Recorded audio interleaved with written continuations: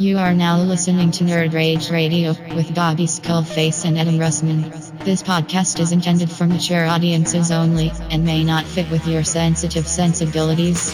You may be a victim of meaningless outrage, or you may, in fact, be a big ninny pants. If this is the case, please feel free to turn it off now. This is no country for Ninny McNinny pants. So crack open the Mountain Dew. Make sure the cheese doodles are super fresh. We're in your mother's basement. It's Nerd Rage Radio. And welcome to Nerd Rage Radio, episode 96, which was also a very good year. 96. When I was 15, I was 16. It was a very good year. It was a very good year for small town boys and fast summer girls. You were 16 in 96 as well. For 4 days. For like 3 days. Okay. We're back. We got a lot of work to do today. Back like we left something. I know. It's been a minute. It's been a busy fucking week. It has been, and we haven't spoken much. No. This week. We haven't spoken much. No. And I'm okay with it. Not taking anything from I've it. been lonely. Really? Yeah. I'm not taking anything personally. Normally, good. What's going See, on? well, I know, like, I knew you had game weekend going on and all that, so I was like, man, let him do his thing. I'm still trying to get over there. Maybe next week, because next week we'll probably record on Tuesday. We'll record on Tuesday, Yes, and we'll record off. on Tuesday at your house. Yep. And maybe we'll do the live show with the game after that. Yeah, as long as Joe. Now, Joe might start being here on Wednesdays. Oh, really? He's talking about working Thursday, Friday, Saturday, Sunday, and then being off Monday, Tuesday, Wednesday. Yeah. Well, that would always put him at Nerd Rage. Yeah. So make that happen, Joseph. Yes, Joseph. So I'm Adam Russman. This is also Bobby Skullface. Bobby Bonehead. Bobby Bonehead. Dude, yeah, Triptychon, man. Isn't that wild? It's a wild story. It is. It is very wild. I'm going to do it for the story time for the Skullface. So I shouldn't ruin it now? No. You can ruin it. It doesn't matter. Yeah, nobody listens to this podcast, watch your video. Nobody watches your video, listens to this podcast. They're completely independent That's of one right, another. completely independent. People leaving messages on Beer and Boulders. Dude, what happened to you? I know. And the Beer and Boulder shit's starting to spew into my pop culture goodness. I know it's gonna happen, but the Transformers stuff spews in here sometimes too. It does. Speaking of Transformers, Dude, I forgot we had to talk about that today. oh, you forgot we're going to? Yeah, have you read the Gizmodo review of it? Is that the guy talking about how it's a piece of shit? Yes. Like he talks about feces I don't know. He breaks that movie down to the T. to the T. We might have to read it then. Yeah, it's long, so to speak. But Is it thick? dude, I had to. I'm not a big. That's what your girl. I'm a big. That's what your girl said. But I'm not a big. That's what she said. Yes. I usually don't do that one. Yeah. But I had to do it for discussion video. Same thing your girl said. I do that one. Yes. I say same thing your girl said, or same thing I told your girl. Yeah. Or, dude, Or one time, pause. my guy, my buddy Sean, right? Sean M. I got him terrible one time. We always did it back and forth, no big deal. But one time he was sick and he came to work for like a sinus infection and he like coughed and sneezed at the same time and he was like, and I was like, same thing your girl said. And he was like, all right, man, that one wasn't funny. But I had one I couldn't remember what it was. I was at work, and we were doing it for a when while. people get upset, Dude, he got really upset. it's the mother of my children. I mean, like he got it was like Relax. uncomfortable You know what I mean? silence. Relax, I mean, dude. come on, man, get the fuck over yourself. Dude, the words the Shane, chiller bounce. Yeah, gee. But I was saying how did I get to there? Gizmodo. Yeah, the Gizmodo, Long, and I was talking about thick. That's what your girl. That's what she said. Yeah. So I never used that. I did use it recently in a discussion video I did, which are like performing really well. I'm gonna have to just keep doing them because like it. But easier to record and edit as well, I guess. Actually, the editing's kind of a pain in the dick because I use like a lot of pictures and stuff. Oh, I do some funny stuff though. Sometimes I don't feel yeah. like people are appreciating Enough credit. Like I was talking about the Sunstreaker recently, and I was talking about I was like bigging it up, and then I'd be like, but I'm not buying it because XXX, Yeah. And every time I was like bigging it up, I had like the face option that's like a big old smile, Yeah. and then I'd be like, but I'm not buying it, and it was like this face would pop up on the other side, all And there's the distressed. emoji face that you use as well. So. Yeah, this one. Yeah. My favorite. But I said, it just came out naturally, so to speak. But I was like, look, this knockoff discussion that I want to do, it is coming. So it's just not ready now. If you want to step on Toy Detox Stick, Yeah, I know. I should have them, and if they could get, maybe I'll save it If maybe they can get here early on Skullfest or something, and the three of us can do it live as a video. Actually, Tyler might come down. I know. I don't want to give that away. But yeah, okay, yeah. That all right, calm down. I'm getting excited. So at any rate, I was like, look, it's the video's coming. It's just I haven't had the time, and I want to sit down. I really want to break it down and everything. And some things take longer than others. Yeah, that's what she said. And oh God. You know who's the worst though? The absolute worst of the setup. Who's that? Your wife. Oh my God, she's horrible. She's horrible. She says the worst things. I mean, it is almost as if every sentence that comes out of her mouth, everything that comes out of her mouth, so to speak, is an innuendo, and it's like she has almost a natural dramatic pause in her vocalizations, and you're like, I don't even say anything now. I just do a little head tilt. And then she looks at me, and then she looks at Bobby, and Bobby's holding back the laughter, and she's like, "Fuck you guys." Yeah, fuck you guys. She like it's always ridiculous. Like you and I would take it to the nth degree. Where you got to sit there like that's what your girl said, and then you got to sit there and like figure it out. How does it work? Oh, that is good. Like but like with her, it's like so. Then I just sometimes I just want to slap it on my face, and she's talking about like lotion or something. But it's just terrible. It's terrible. Yeah, and or she'll be like, is this?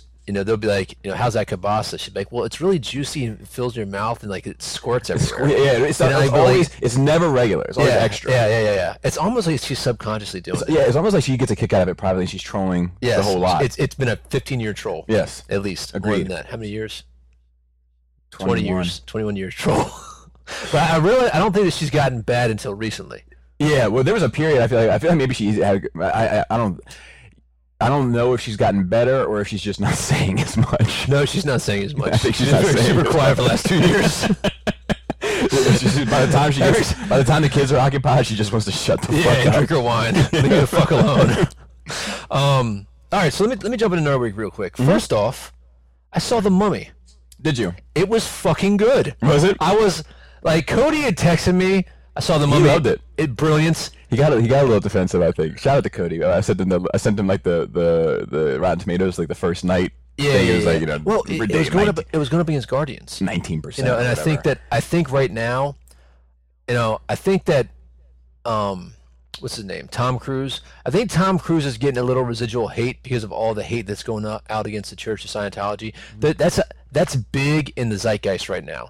You have the father who left was on Joe Rogan, which is a big deal. You have Remy. Remy's thing. And there was like she was a on Joe Rogan. couple more recent documentaries. She's got a TV show now that goes about it. You have the HBO Going Clear documentary. Yeah. It's a big deal. Yeah, it's definitely in the public conscious. I think Germany outlawed them. Wow. I think there's some country in Europe. Hey, not the first thing they ever outlawed. Am I right? That's how it always starts. I think it's Germany, maybe Brussels. It doesn't matter. They're quick to outlaw some shit. But I think that Tom Cruise he's hit his apex on his popularity, and before like anything he did was just gold. Yes. And he did it like you know what, man. As crazy as a bag of cats he is, there is something about that dude that like I want to watch him do things in movies. Really? And I think back to like the stuff he's done. Like Far and Away was good. Top Gun was a good movie. Days of Thunder was a good movie. The Firm was a good movie. Last Samurai was a good movie. I've never been. I think First Mission Impossible. I think I've always hated him, and like I thought about this the other day. Yeah. Just to try to self-analyze, like where does this come from? And you want to hear the weirdest thing, like the Ground Zero. What is the Ground Zero? My mother had a crush on him. Everybody's mother had a crush on him. Fine, but I'm saying like Some I think people's father had a crush on him. That's a fact, probably. But I think that as a kid, I think my dad likes taller guys. As a kid, I was like, "You left my father, and you're fucking talking about this guy. Fuck him. He's partly responsible in some way." Time to let that go. No, I'm sure. But I'm just saying, like, I remember watching an episode of The Critic. Remember, like, it stinks. I love John Lovitz. Yeah, he's great. You can't have a Volkswagen because the Nazis drove. You know what I've been working on recently? My Donald Trump. Oh, yeah? I do it to my wife all the time. Wrong. You know what I mean? Like she'll say something like if she's ever in a bad mood. That's what I do now. And somebody says, "It's me a chance." Like it's pronounced China. You know what I do is on my side I do like I do a Donald Trump thing to my wife now too all the time. I grab her by I'm she like she'll be like we'll be grabbing stuff to go to the car, and like I'll grab like a ton of bags, but it means I don't have to carry that awkward ass baby seat. Yeah. And she'll be like, I see you grab the bags, and I'll be like, that makes me smart. Dude, did you hear about the CNN thing? Which bit? I can't keep track. They got caught. This dude. All right. First off, let's put this out there. This is fucking interesting. I'm not trying to make a political statement here. It's just interesting how fucked up media is because it is a business. Absolutely, it's a business. So this guy who does all these like undercover Project Veritas, I think it's called. He goes like he was in like the he went to like social services as a pimp and a prostitute to try to get her free health care and so that she went to Acorn? Yeah. He did the Acorn thing. He did the thing where he went and tried to vote for as somebody else. Mm-hmm. Like he tried to vote as Eric Holder, I think, like the old Attorney General before Loretta Lynch. Anyway, he also went as Dick Holder. And then it's probably some dude who's listening to our podcast. His name is Richard Holder. And he's like, God damn it. Anyway, so he went to he's been telling his wife for years it always comes up. She's like, no, it doesn't. They're like listening to it together. He's like, see? I told you. All right, sorry, I told you, Brenda. Anyway, so they got this CNN executive producer talking about the whole Trump Russia thing. He's like, oh yeah, it's all bullshit. He's like, there's no evidence whatsoever. If there was evidence, we would have found it by now. Wow. This is all about ratings. Have you seen our ratings since we started this? They're crazy. This is coming from the top. It's coming from the CEO. Like we did the environmental protection thing for like 2 days, and like, all right, back to Trump and Russia. Like let's push this narrative because like we're killing it. You know what I mean? And he's like, that's just the nature of cable news. Cable news, dude, 100%. Yeah, he's like, we're only getting 1 million viewers a night. We're like NBC and stuff like they're getting 20 million viewers or something like that. Like this is what we have to do to survive. It's a business at the end of the day. They've shown like people have come out like about it, like from behind the scenes, and like shown like all of them, CNN, MSNBC, Fox News. All of them, like they'll be like, look, this is today's agenda. Like we're giving this is the agenda we're pushing today. Spinning. Yeah, like that's fucking nuts, man. It's a way to be outlawed. It's a way to I think it needs to be prosecuted, man. I agree. I think people need to go to. I think that we will get to the point in the future. In the year 2000. Future bros. Yeah. Hey Deb, look, the future. That shit was the best, man. Best. I think that we'll get into the point with like AI and stuff like that, where we will be able to validate, objectively fact check stuff with the quickness. Mm-hmm. I think that we will, but there's a danger of that too, because who controls that can control the paradigm of the public. Who watches the Watchmen? Exactly. But I mean, we'll see what happens with that. But I mean, people have to do their own searching and research. People that have HBO subscriptions might. Yeah, that's true. Yeah, we'll get to that. But anyway, so now there's been 3 people who have been canned or resigned from it now. Apparently, the CNN. Directors of Han Solo. Oh, dude.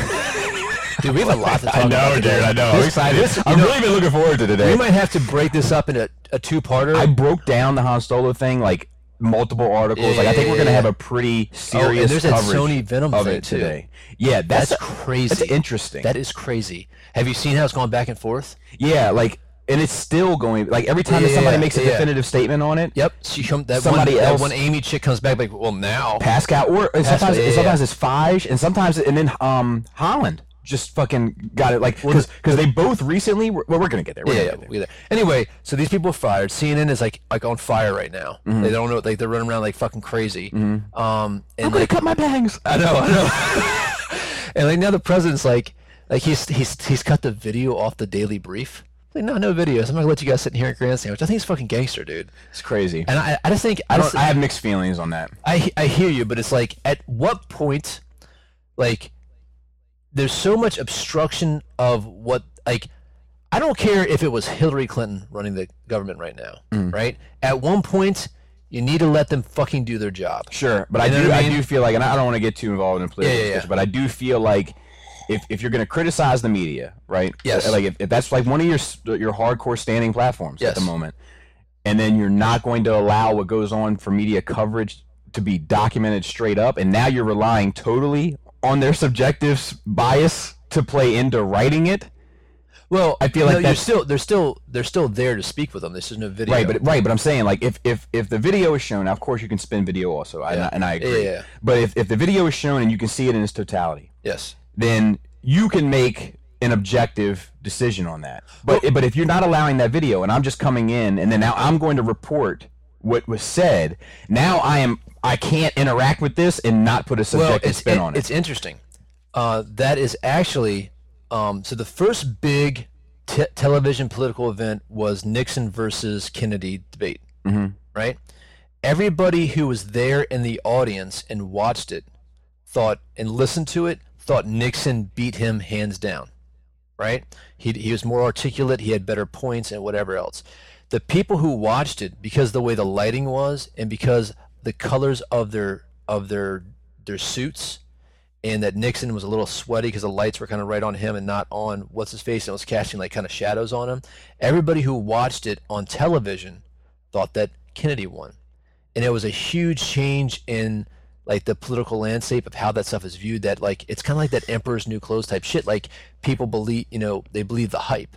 So because of the visuals there, everybody thought that Kennedy was the better person, where Nixon was the kind of the smarter, more articulate, more in the know type dude, and it changed the course of history and changed the course of that election. Well, so I just made this point. It's like, so when there's that visual aspect, there's something about visuals that, because you're being forced a certain image, and you're not listening and building your own world yourself, it does change your perspective of stuff. So I don't know if I'm not saying it's a good thing or a bad thing, but I am interested to see if it does change the way people think of stuff, because you're not going to see sweaty Sean up there. You know what I mean? Yeah. You know what I'm saying? Well, like, there is one thing that's like, it's historic about that debate, the Nixon-Kennedy debate, is that Kennedy actually felt a fair bit of guilt in how that was received and made it publicly known. Yeah. It started fucking with him. Yeah. And he started going a bit crazy about it. Said it blew his mind.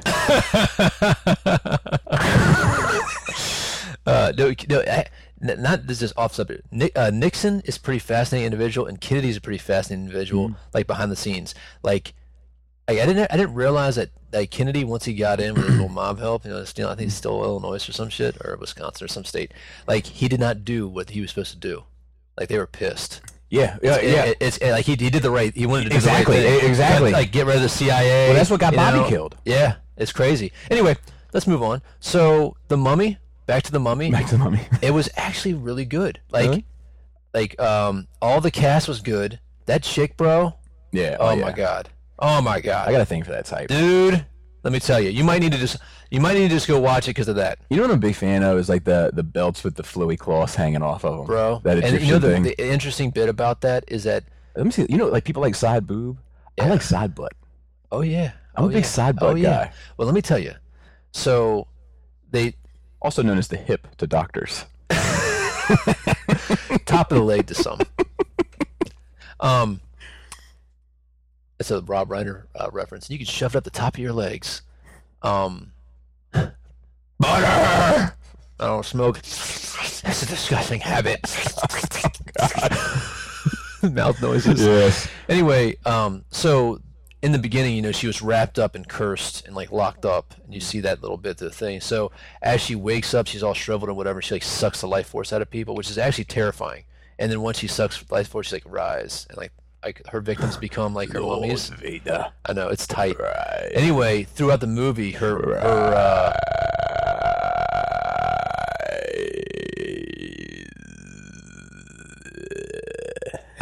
Do you remember that? Yeah. Her robe, like her wraps, get more and more tattered. So at the end of the movie, she's basically naked, but it's hot. Yeah, sure. It's hot. I'll take it.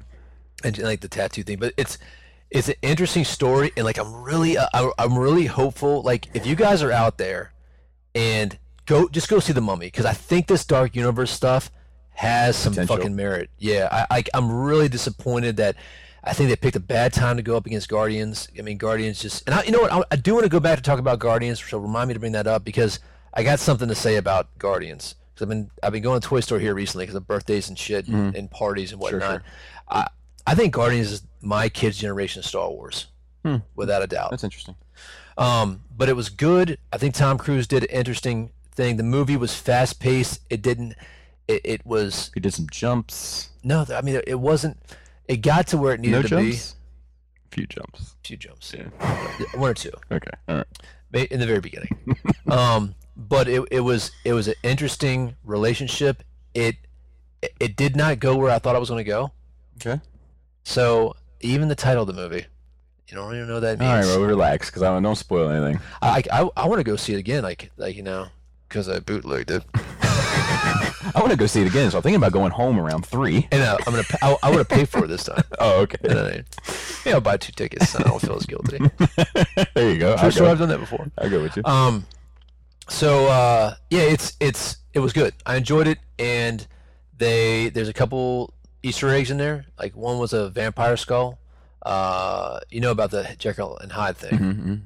It was done well, man. Good. It was done well. Like in I love Russell Crowe, and then fighting around a world. Let me tell you, dude, he actually channels a little bit of that. Yeah, dude. I'm like, oh my goodness, oh my goodness. And there was a little like tip of the hat to the original Mummy, like the book of Ra. There's a Book of Life and Book of Death. Mm-hmm. It was there with the key box thing. Mm-hmm. So you could say it's whatever you interpret. Like you say, this is a continuation of that story because it's set in modern times, or it's just a tip of the hat. Whatever you want to do. Yeah, sure. You know? I actually, they make it work that it could be in the same universe. It could be as that Mummy, because the whole premise of this is there's this missing queen of Egypt that was erased from history, and this is that female mummy. So, because what she did was so heinous and whatnot. So you had the Jekyll and Hyde thing. You had a little bit of the vampire thing. Now we knew there was supposed to be a Frankenstein movie. I want that world, bro. Like, out there, do me a favor. If you don't want to support us on Patreon, support us by buying one of those tickets or buying that motherfucker on DVD or Blu-ray or whatever. Or do Patreon. Or Patreon, you can pay us too. But apparently it is kicking ass in China. Mm-hmm. So I hope that it won't, flop totally. Maybe it was good, man. Like I don't see what the hate is. I'll check it out. So, then I got a few books, dude. Wonder Book and Video. When was the last time you were there? Long time. We drove past it the other day. Yeah, it's been like 10 years, and we were over there with John. I'll get to Cape Cod John coming through. And it was my daughter's birthday, so we went and bought her a toy. And then I was like, I'm not ready to get in the car. Let's go. Let's walk over to this Wonder Book and Video. Every graphic novel in there is like $7. No shit. Yeah. And they have a lot. A lot. I'll have to go. So I picked up 2 image titles. One is called Injection by Ellis. Okay. So I got part 1 and part 2. And then East of West by Hickman. I got 1 through 4. Okay. So I was like, you know what? Let me as soon as I finish Fight Club, I'm going to crack into these. They're sitting on the stack. And also got a right on top of Fight Club. Yeah. No, they're not. They're actually in the downstairs stack. Fight Club is in the basement in the reading area. So Future Shock, also by Alvin Toffler. I read that a while ago, like back in college, and I really want to read that again now. It's like it was written in the 60s, and this guy was like predicting all the shit that would happen by the turn of the century. And I remember being blown away by some of the shit that was correct. But now I'm like, let's see what happens. I mean, talking about like language breaking down and ideologies and stuff that we're experiencing today. So I think it's one of those books that I need to read like every decade. Did it just get really hot in here, or is it just me? I think it's just you. Man, I mean, like hot flashes change your life. What else did I do? I'm sure there's a lot more. Cape Cod John. Cape Cod John came down for the weekend, had a game day, played him and I played a game at 8th edition 40K. He really enjoyed himself. Good. And I had to say this, man.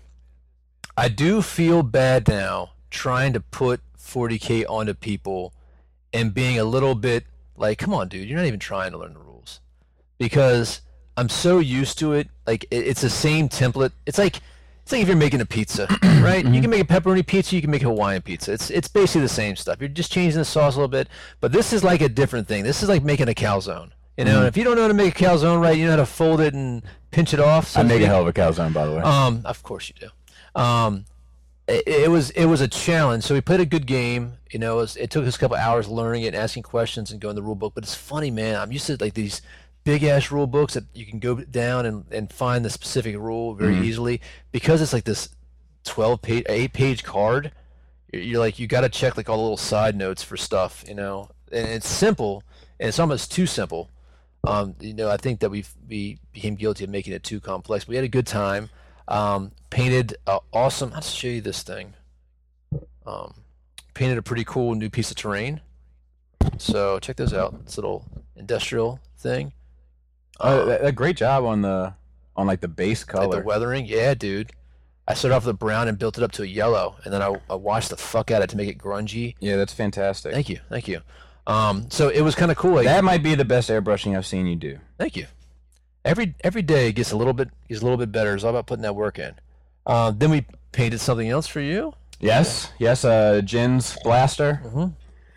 Dude, it was a fucking hot mess gluing that thing together. Because we had to get dowel rods and cut them all. I actually like found a dowel rod that was like in a gun cleaning kit to push it. She was like, I don't need this. And just chop that motherfucker up.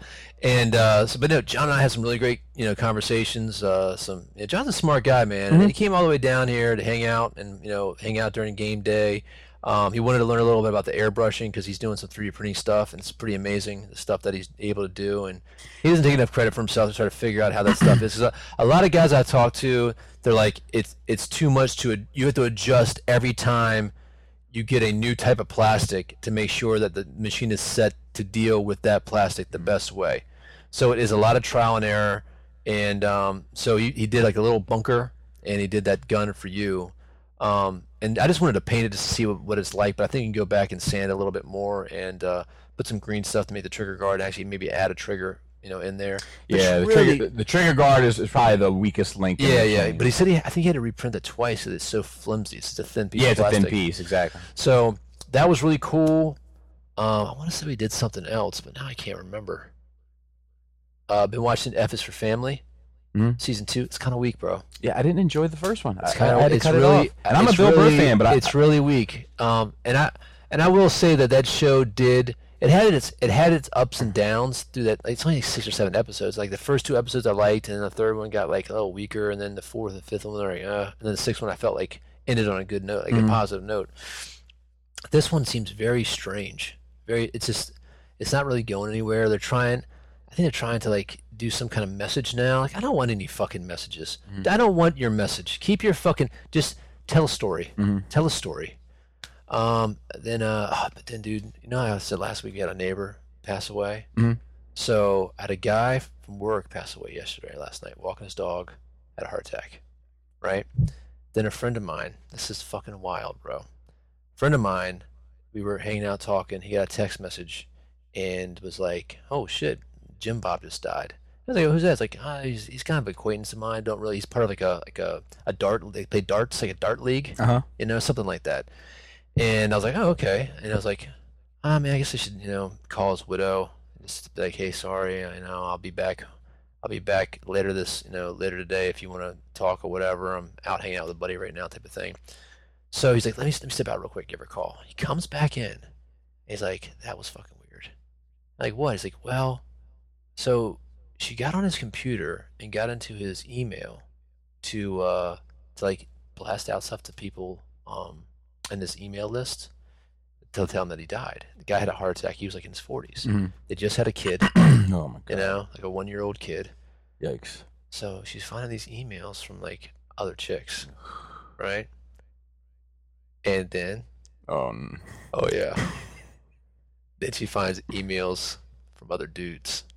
Like, then she finds pictures of him, like, in gimp mask blowing some guy. No. Oh, yeah. Like, and she'd been with this guy for, like, 15 years. 16 years. Clean email account. ASAP. Like, so all this wild shit that he was, like, some S&M wild dominatrix shit, and she had no idea. So she is, like fucking interrogating him. She's like, I'm not mad. I've known him. I thought this was the love of my life. I've known him. We've been together for 15 years or whatever the fuck it was. I never knew this part of him. I'm shocked, and I just need to understand. I need to understand so I can have some closure. And he's like, Does he know anything about it? Yeah, right. Nothing about it. He's like, I barely knew this guy. I played darts with him. Right. You know what I mean? So like, he was a friend of a friend of a friend. That's part of our league. We didn't get to the dick blowing part. Yeah. You know, sometimes I thought he gave me a wink or something, but no, he didn't say that. So I mean, like, can you imagine, bro? I mean, it's bad enough, like if you had an affair, that's bad enough, right?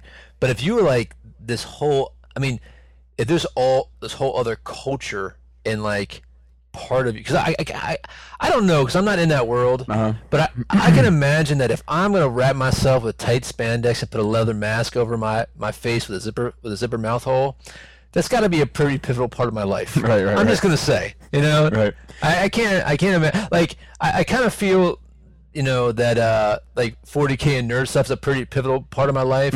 Like I kind of, if my wife didn't know about that and then found out I had like some club that I was part of and had like $20,000 for the models, she'd be like, "What the fuck? Yeah. What is all this? He painted that?" I mean, but leather suits aren't that expensive.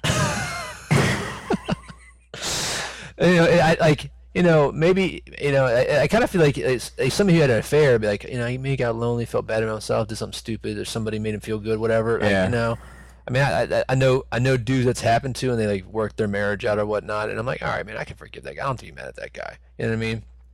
So, especially like family members and shit. But it's like that really I think defines on how somebody is, and not to judge them. I'm just saying, like, how the hell do you keep a secret like that from your significant other who you're married with, who you have a child with? You know, that's not got to eat somebody. Maybe that's why I had a heart attack. You know, like the stress of hiding that shit. You know, but that's fucking wild, bro. So I actually, you're like, it's not that wild. No, it's very wild. But just to intercut, like, I had a recent death as well. Like, just not close to me. Like, it's not. It's fucking with me a little bit, but not like I'm ate up about it or anything. Yeah. But like, there's this grocery store that we go to at the mopping gig for lunch or what have you. Yeah. And we've been going there for 10 years. Yeah. There's this one guy that works there. Yeah. And like 10 years ago, we were standing there and like we were friendly with him because we, you know, whatever. And they were like, "Do you know them?" And the guy was like, "Yeah, it's," and like pointed to my buddy Scotty and was like, "Yeah, it's Steve." And Scotty was like, "I thought your name was Steve." And neither one of their names was fucking Steve. They just didn't know each other's names, just, you know, like a friendly acquaintance. Yeah. So like ever since then, every time we go to the grocery store, because he's a full-time employee. Yeah. So every time we go to the grocery store, like we'll walk in like, "Hey, Steve," and they'll be like, "What's up, Steve?" Nice, you know, and like that's it. Yeah, and it's fucking perfect. Nicknames, you know, like it. And anyway, I just saw him 2 days ago. Okay. You know, walk past him. "What's up, Steve?" He's like, "Going on, Steve." You know, got my groceries, rolled out.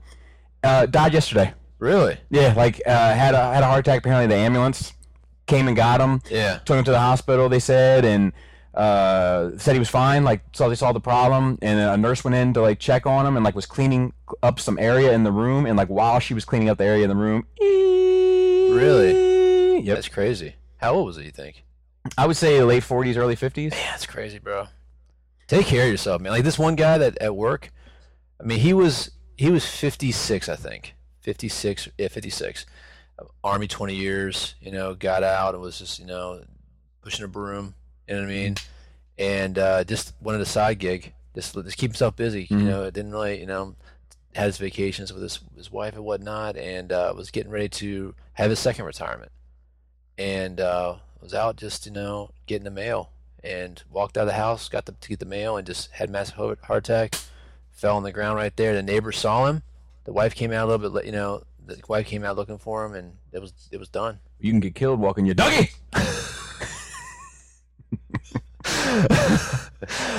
But I don't know, man. That's crazy, bro. It's like that's a 3, that's 4 with you. You know, it happens in threes, type of thing.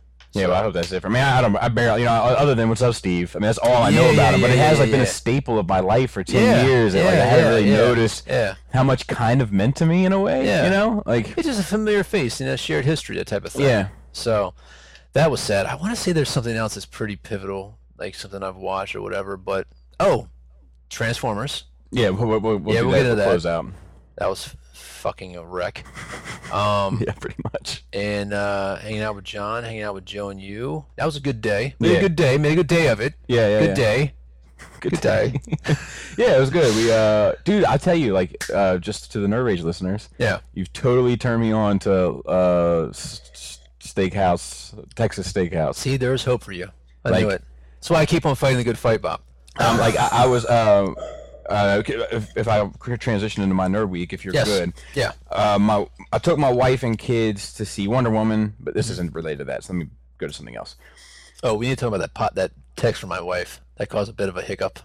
Oh yeah, well, this is why I hate text messaging. All right, so I had a busy ass weekend. Yeah. So Saturday morning, I got home and like I hit the ground running. Little Christopher Will. Saturday morning, I got home. It's a mess. So I hit the ground running, like kids at gymnastics, fucking like just. But I hate that. I need a moment to decompress. Yeah, I feel. And I also need a moment before. Yeah. Like I need a couple hours before work. Yeah. Or like the evening before work. Like I need to get in the zone. Mm-hmm. Like I'm different. Yeah.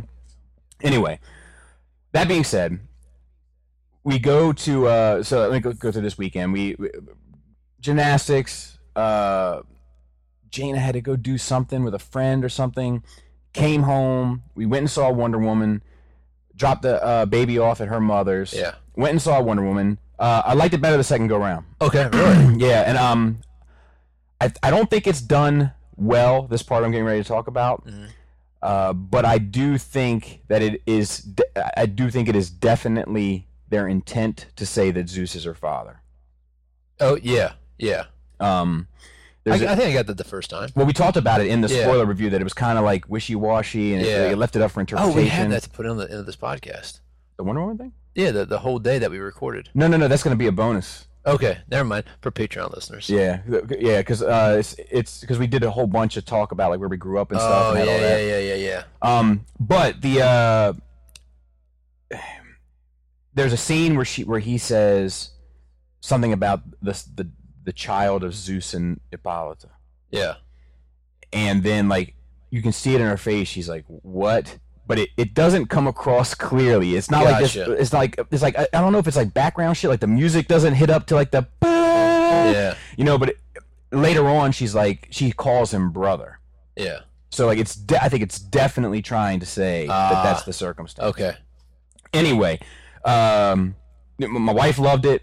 Like my kids loved it. I enjoyed it more the second go round. I think without expectations. Yeah. I do think that its biggest problem now, after seeing it a second time, is the pacing. Yep. There is certain parts I feel like they just could have done without. Yeah.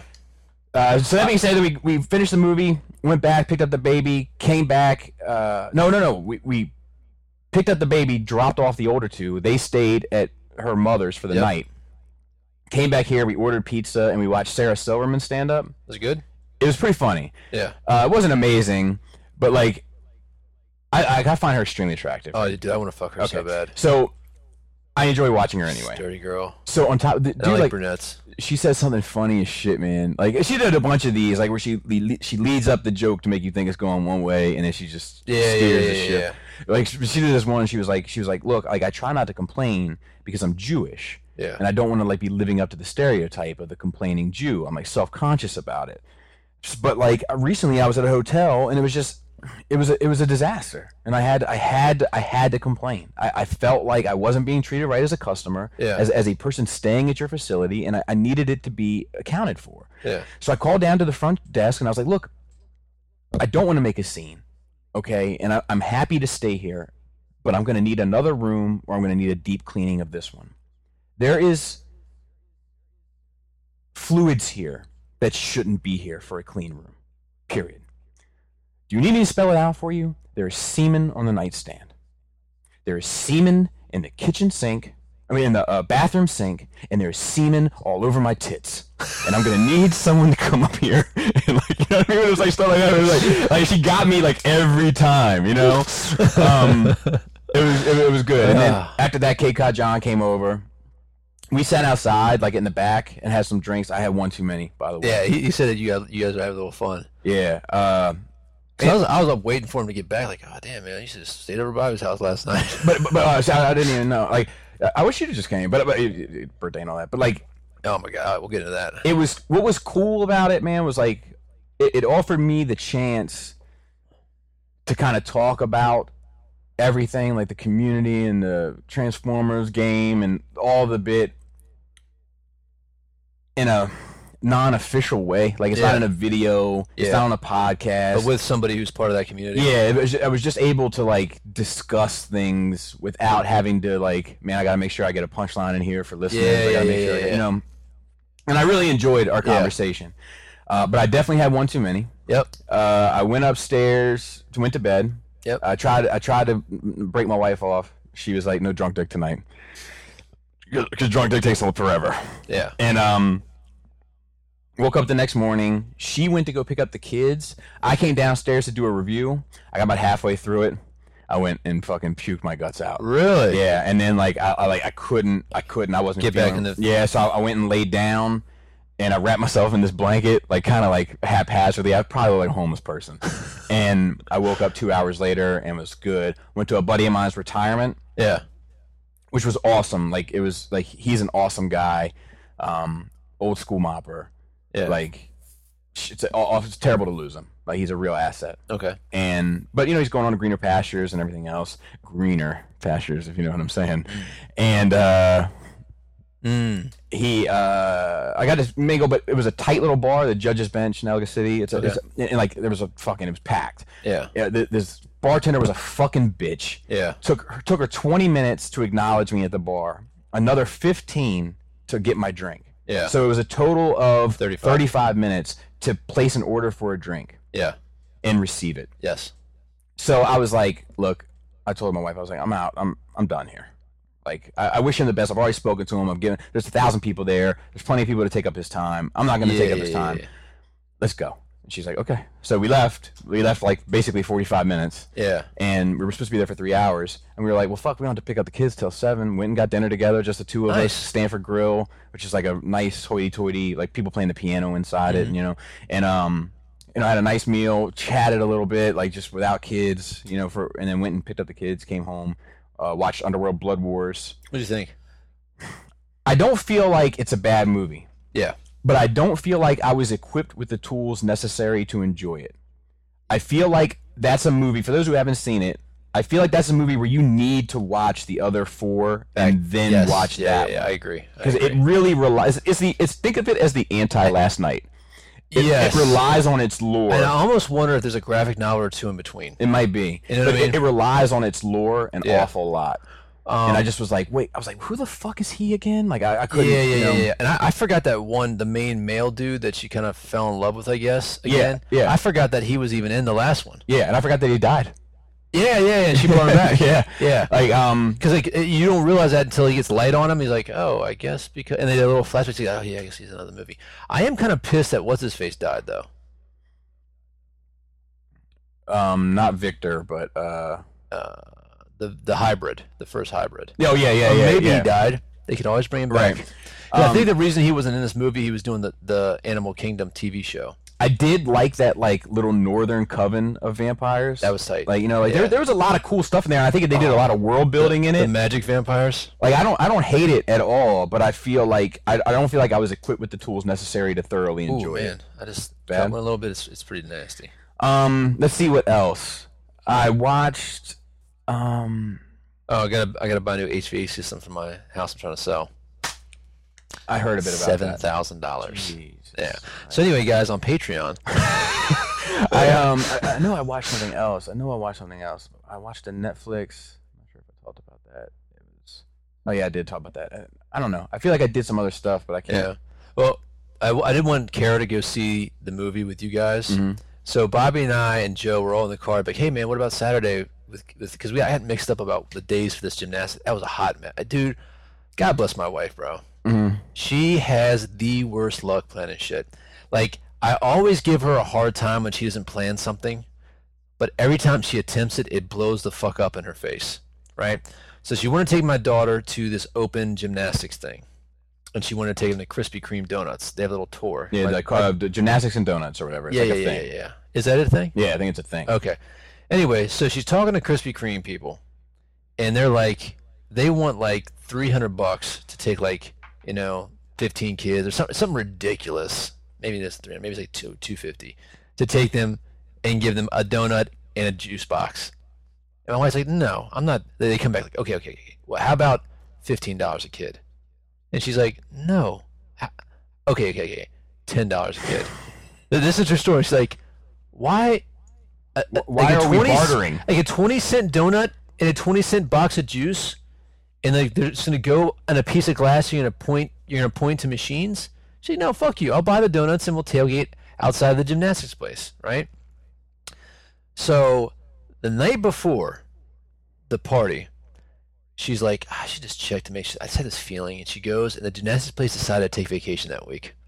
Like the whole time we were planning this, they were open, and like that day they had just posted something, hey, we'll be closed tomorrow, no open gym. The next week she's like, oh my god. And then so then she like called, she's like madly texting Laura, because you guys go to different gymnastics place than my girls, and their place was open, but she'd never been there, so she didn't know like how they were gonna feel about everything. So it's like first come first serve, and she's like trying to bootleg this event. It turned out fine. Everybody had a good time. I didn't go. I can't go to those things. I can't be in that world. I get there for like 5 minutes. I'm too fucking anxious. You know what's funny? I'm usually that way as well, but like I went to one recently, like for Jana's birthday party. Yeah. And I ended up like having a good time. Yeah, because I was doing flips into the foam thing. And the one. Oh, maybe the other adults at that one. Yeah. Oh, I don't know. Because it was a party. Like we booked it. You might have just did it not supposed to. No, because the staff was like, yeah, get out here and do it. Oh, really? When we did one for my oldest, the adults had to stay up on this little mezzanine. You know, like you can't go down there. Is that the one in Mount Airy? I don't fucking know. Right. I don't think so. I think it's in. There's one in Mount Airy's got a mezzanine. Fucking irritates the shit out of me. No, this one's near. It's near the theater. Oh, okay.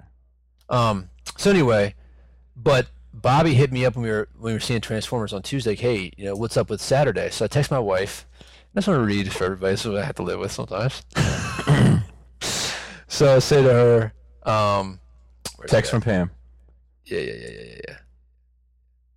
Oh fuck! I was gonna get the picture.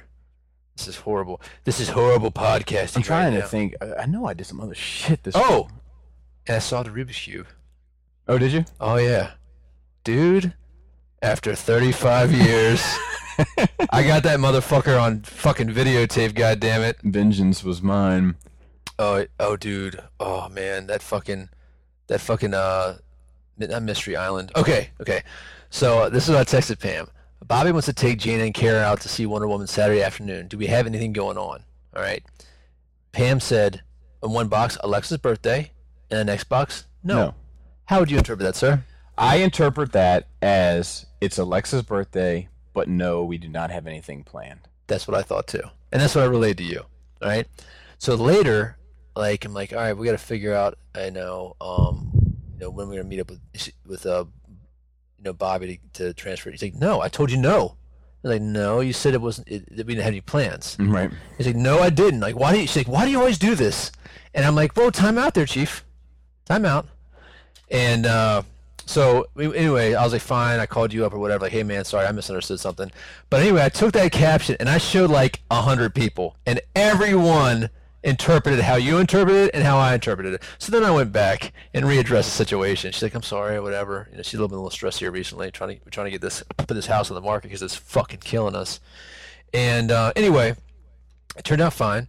And then I went to the house to check on the AC unit where Black Phillip lives, and he got a new Power Rangers Megazord. I sold it to Joke in Megazord. Yeah. But so it's probably like a $300-400 Megazord. So then I did that too. Yeah, I saw that. So then he had Grimlock next to his red Tyrannosaurus Rex. Grimlock bent that little fucker over underneath the Mastodon and had at him.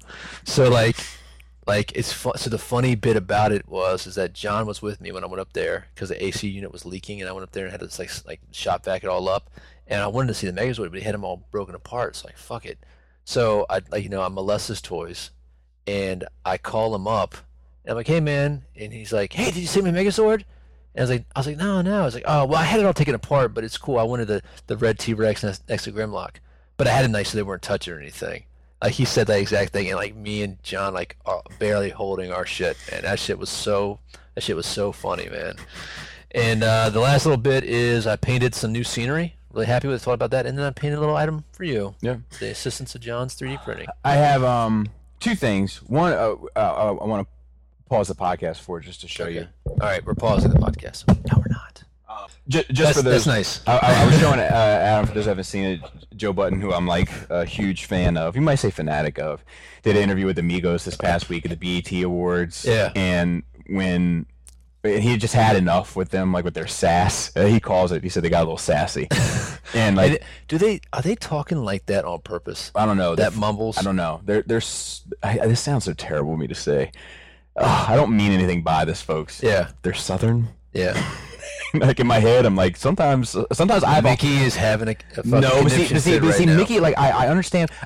Mickey was in the military. I don't know if that's it, because like I understand Mickey clearly and concisely every time he speaks. Yes, but like there are Southern people, even Southern white people. Oh yeah, make that clear. Southern, especially Southern white people. Yeah. That like I'm like I feel like I'm leaning in to hear them.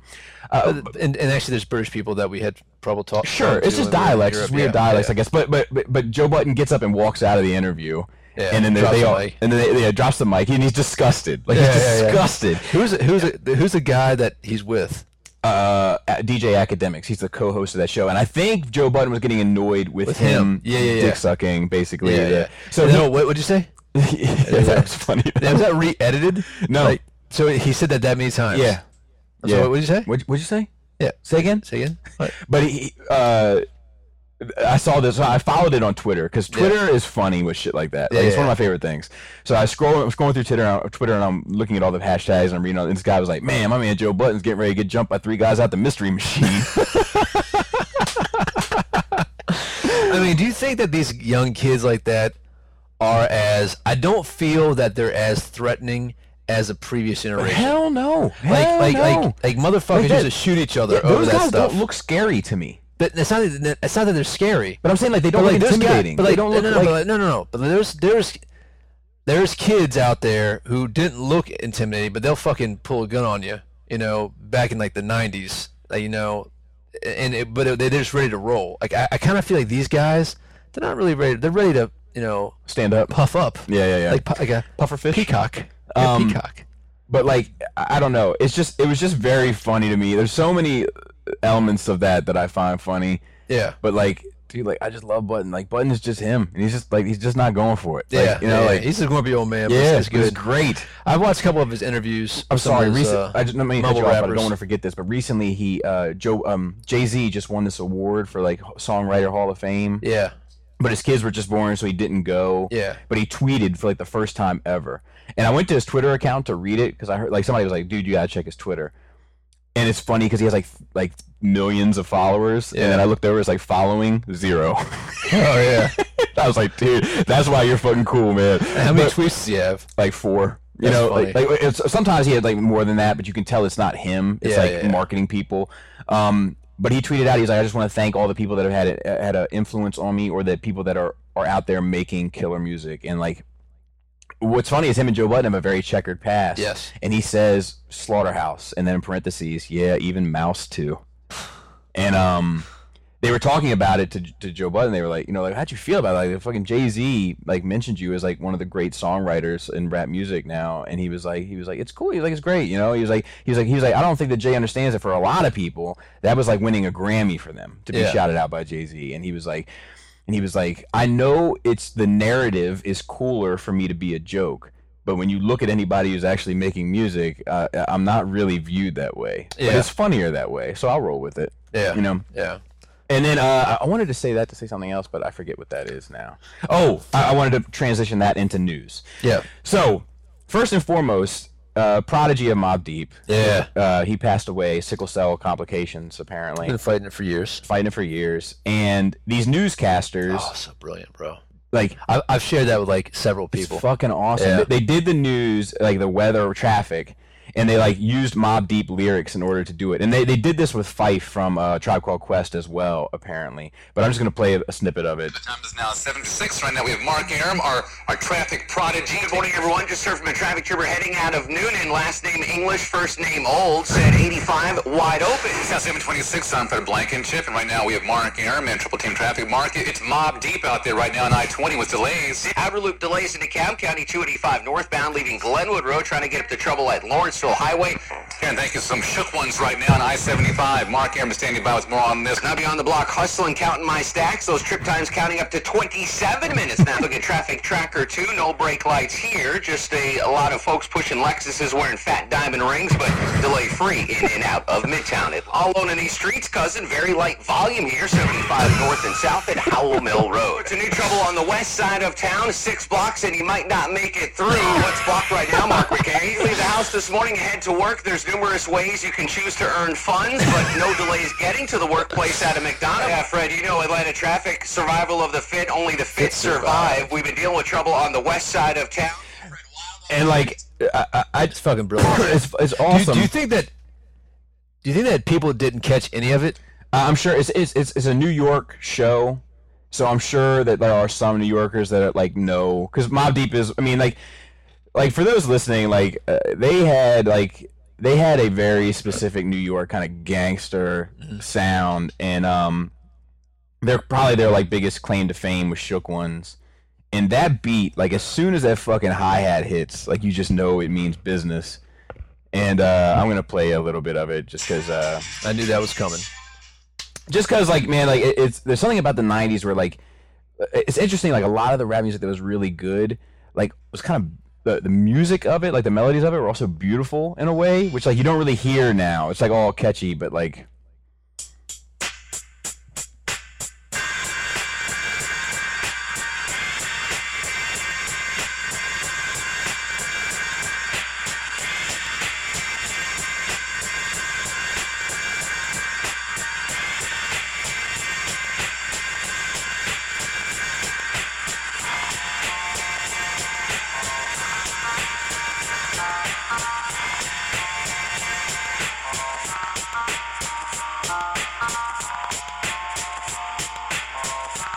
I don't know. I like that fucking vinyl sound to it. Yeah. That like staticky, like this was made in somebody's basement. But like also it takes influences from such a wide range of history, history of music. Yeah. That like I don't think people do anymore or appreciate. Yeah. So anyway, so yeah, rest in peace, Prodigy, and thanks for the classics. The let's see. So otherwise news, it's kind of a light news week. But there are heavy topics. Yes, not to discuss. So first of all, the Marvelverse. You might have to order pizza today. No, man, I can't do it. I can't do it. Come on. I've been on. Why don't you order some wings? I'll make a. I can't eat those wings, bro. No. They're like fucking soggy, shitty wings. Shitty wings. I'll order wings for you, and I'll order gluten-free pizza. You won't eat that shit. No. So the Spider Marvelverse cleared up. See who's doing, Joe. Yeah, okay. It's like my one thing, man. It's like my kryptonite. Okay, and like I'm fucking doing well right now. All right. So it said it's time to settle the debate once and for all. Will Venom and the rest of the Sony's Marvel characters be a part of the Marvel Cinematic Universe? Maybe. And they say not at all. But then they go on to kind of not say that. So let me continue. Speaking to the heads of Marvel Studios and Sony Pictures, Kevin Feige, Fig Newton, fuckery, not sure, and Amy Pascal, respectively. Comicbook.com got to the bottom of the debate, which began a week ago, shortly after Tom Hardy was cast as Venom. Initially, Feige firmly ruled Venom out of his precious Marvel Cinematic Universe, before Pascal, a day later, made a statement which sounded a lot like the character would be included. Well, now she said he's in the Marvel universe, but not necessarily in the cinematic universe. She left like a 1 in a million. So you tell me there's a chance. Right, exactly. Yeah. Now the official ruling from both is in after the debate took the internet by storm. Here's what we're doing. This is a quote. All these characters are part of the Marvel comic book universe. This is what Pascal says. And that in that universe, they are all related to each other. Kevin Feige makes characters in the Marvel Cinematic Universe. These characters are separate, except for Spidey, who belongs in the cinematic universe, which is why he's there. When asked if this is an absolute confirmation that a Venom Spider-Man crossover is officially off the table, Feige is quick to say, "We never say never." However, he points out he would say the same thing about characters less likely than Venom to appear as well. You could ask me, is Superman going to be there? I go, never say never, but not anytime soon. Yeah. The bottom line is Venom will exist in Sony's Marvel Universe without Spider-Man, while later Wallcrawlers operates ladder wall crawler operates within the same world as the Avengers, completely independent from what Sony does with the rest of the Marvel properties. Peter Parker actor Tom Holland is already on the same page with this film's producers. Everyone's asking this question, Holland told comicbook.com. It's never happening. I think they just should pick up Andrew Garfield back. I think that is extremely short-sighted. Not Andrew Garfield, but just this approach. I think what it is that, all right, I got to step back real quick and say something about the Marvel Cinematic Universe. He's literally stepping back right now. He's away from the table. I am. Lean back. Lean back. Lean back. I think that the Marvel Cinematic Universe is almost, hear me out on this, it's almost the pinnacle of creativity that exists with humanity. Think about how much technology had to be created. Marketing, understanding the psychology, how much money has gone into this.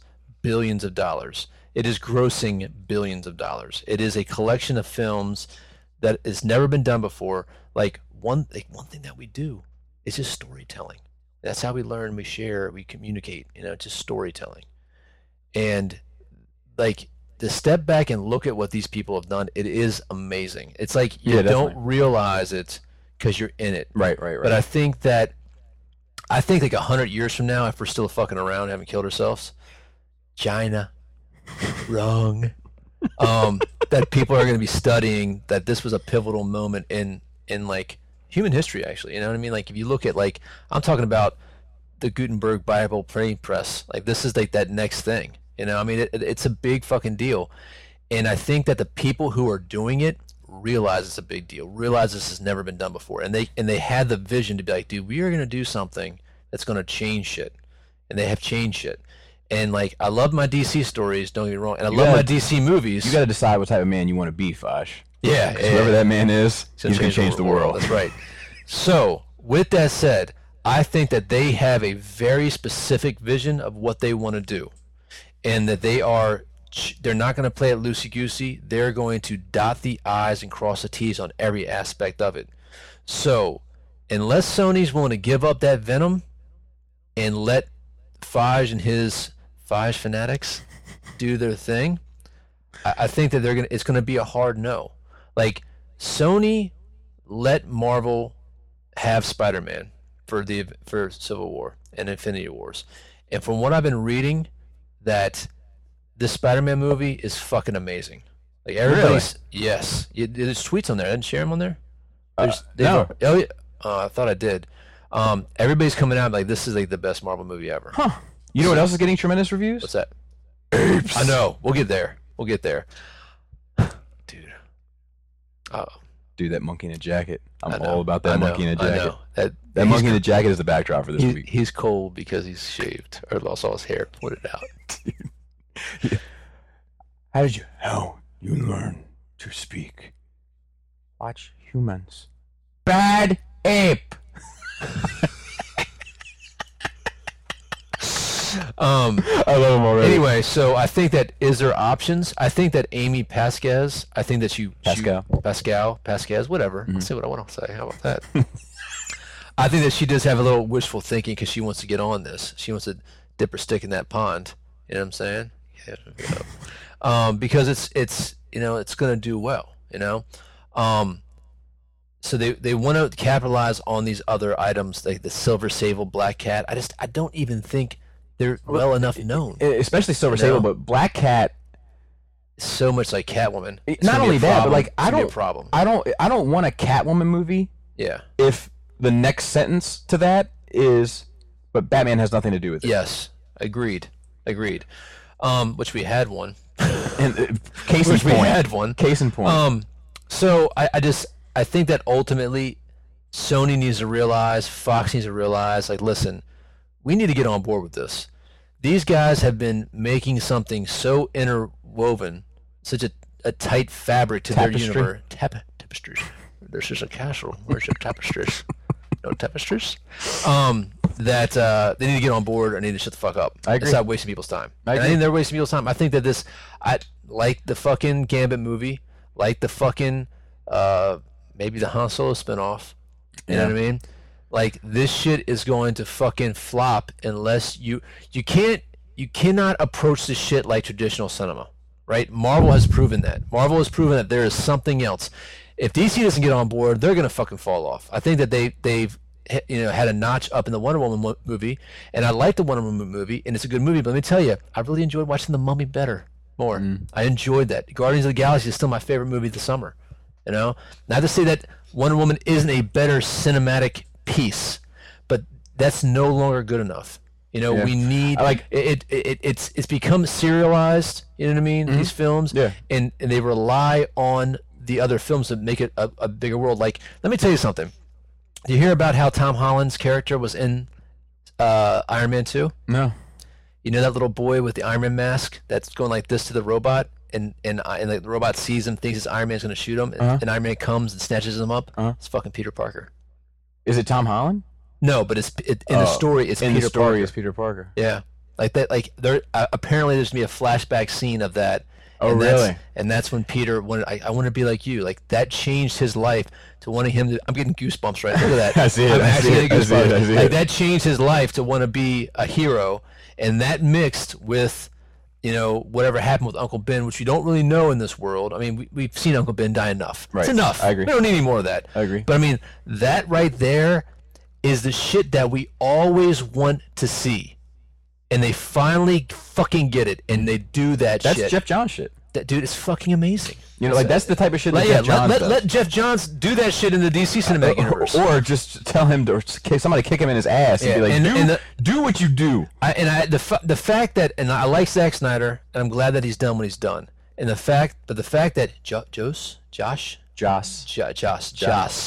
is going to be involved in this. I hope he brings a little bit of what he helped to do with the Avengers to that Justice League to build the wider scope. And we got to get out of this single movie sequel, you know, with this add-on shit, and you got to start thinking long term. I mean, look at Guardians, dude. They really did their shit, like having the idea of ego before they did the first movie. You know, that shit is just fucking powerful, man. So anyway, I say that to say this. This whole Spider-Man Venom shit is a hot mess. Sony needs to get their head out of their ass and just fucking sign it up. Dude, you don't have to do anything. You don't have to spend any money. Just get a cut. You know, like, residual income, man. Passive income. And like, you're going to make money. I don't know what the stipulation is that's keeping Spider-Man out of the Venom movie. I don't know. You know, like, I can't imagine that that's just them saying, you know what? I don't think he's needed. I think there's probably some stipulation that the Marvel, because I think Marvel team is writing this movie. The Spider-Man movie. Yes, I agree. They have creative control. There's probably stipulations that like once you give creative control over something, so if they introduce Venom into the Spider-Man verse, then they might ex facto give them creative control over another movie that might not have Spider-Man in it. We might get Space Knight Venom, right? And then if there's gonna be a link there, Marvel might have the power like, sorry, you can't do that. I just think it's a short-sighted. On Sony's bit or Marvel's bit? Sony's. Yeah. They need to just give it up. And the same thing with Fox. Yeah. You know? Yeah. You can make so much money. Yeah. You can make so much more money, dude. Yeah, I agree. I mean, the Avengers movies is making billions of dollars. You know? I agree. And I think that this Infinity War shit, I mean, did you see those pictures of fucking Iron Man? He looks like, it's almost as if the Iron Man suit is looking like that organic type, like it's all smooth now, dude. Like, it looks fucking awesome. It looks more menacing, and like he's like, all right, he's going to that next echelon of fucking technology, whatever, you know. Moving on, we have moving on up. I'm gonna leave this. There's a you can see it in the notes. There's a Chive article on the official ranking of Marvel films. You guys can look at it. We're gonna do Elektra is number one. We're going to do an official ranking of superhero movies, top 20, top 25 as a Patreon exclusive. Lois and Clark, Twin Peaked. There's talks of the creative people behind Lois and Clark coming back to do a season 5. Dude, I'm down. Yeah, nothing is greenlit, and it seems like it's been inspired by their participation in this Krypton show. Or whatever it is. Supergirl. Yeah. That they're like just getting the band back together, and they're seeing each other like, dude, Terry Hatcher. We should do season 5. So Terry Hatcher is a villain in this. I don't know if she's like Zod's wife or whatever. I haven't seen it. But Dean Cain is Supergirl's stepfather, or her adopted human father, right? Who actually is the same person as the Cyborg, maybe, but not the Cyborg. IDK. Anyway, doesn't matter.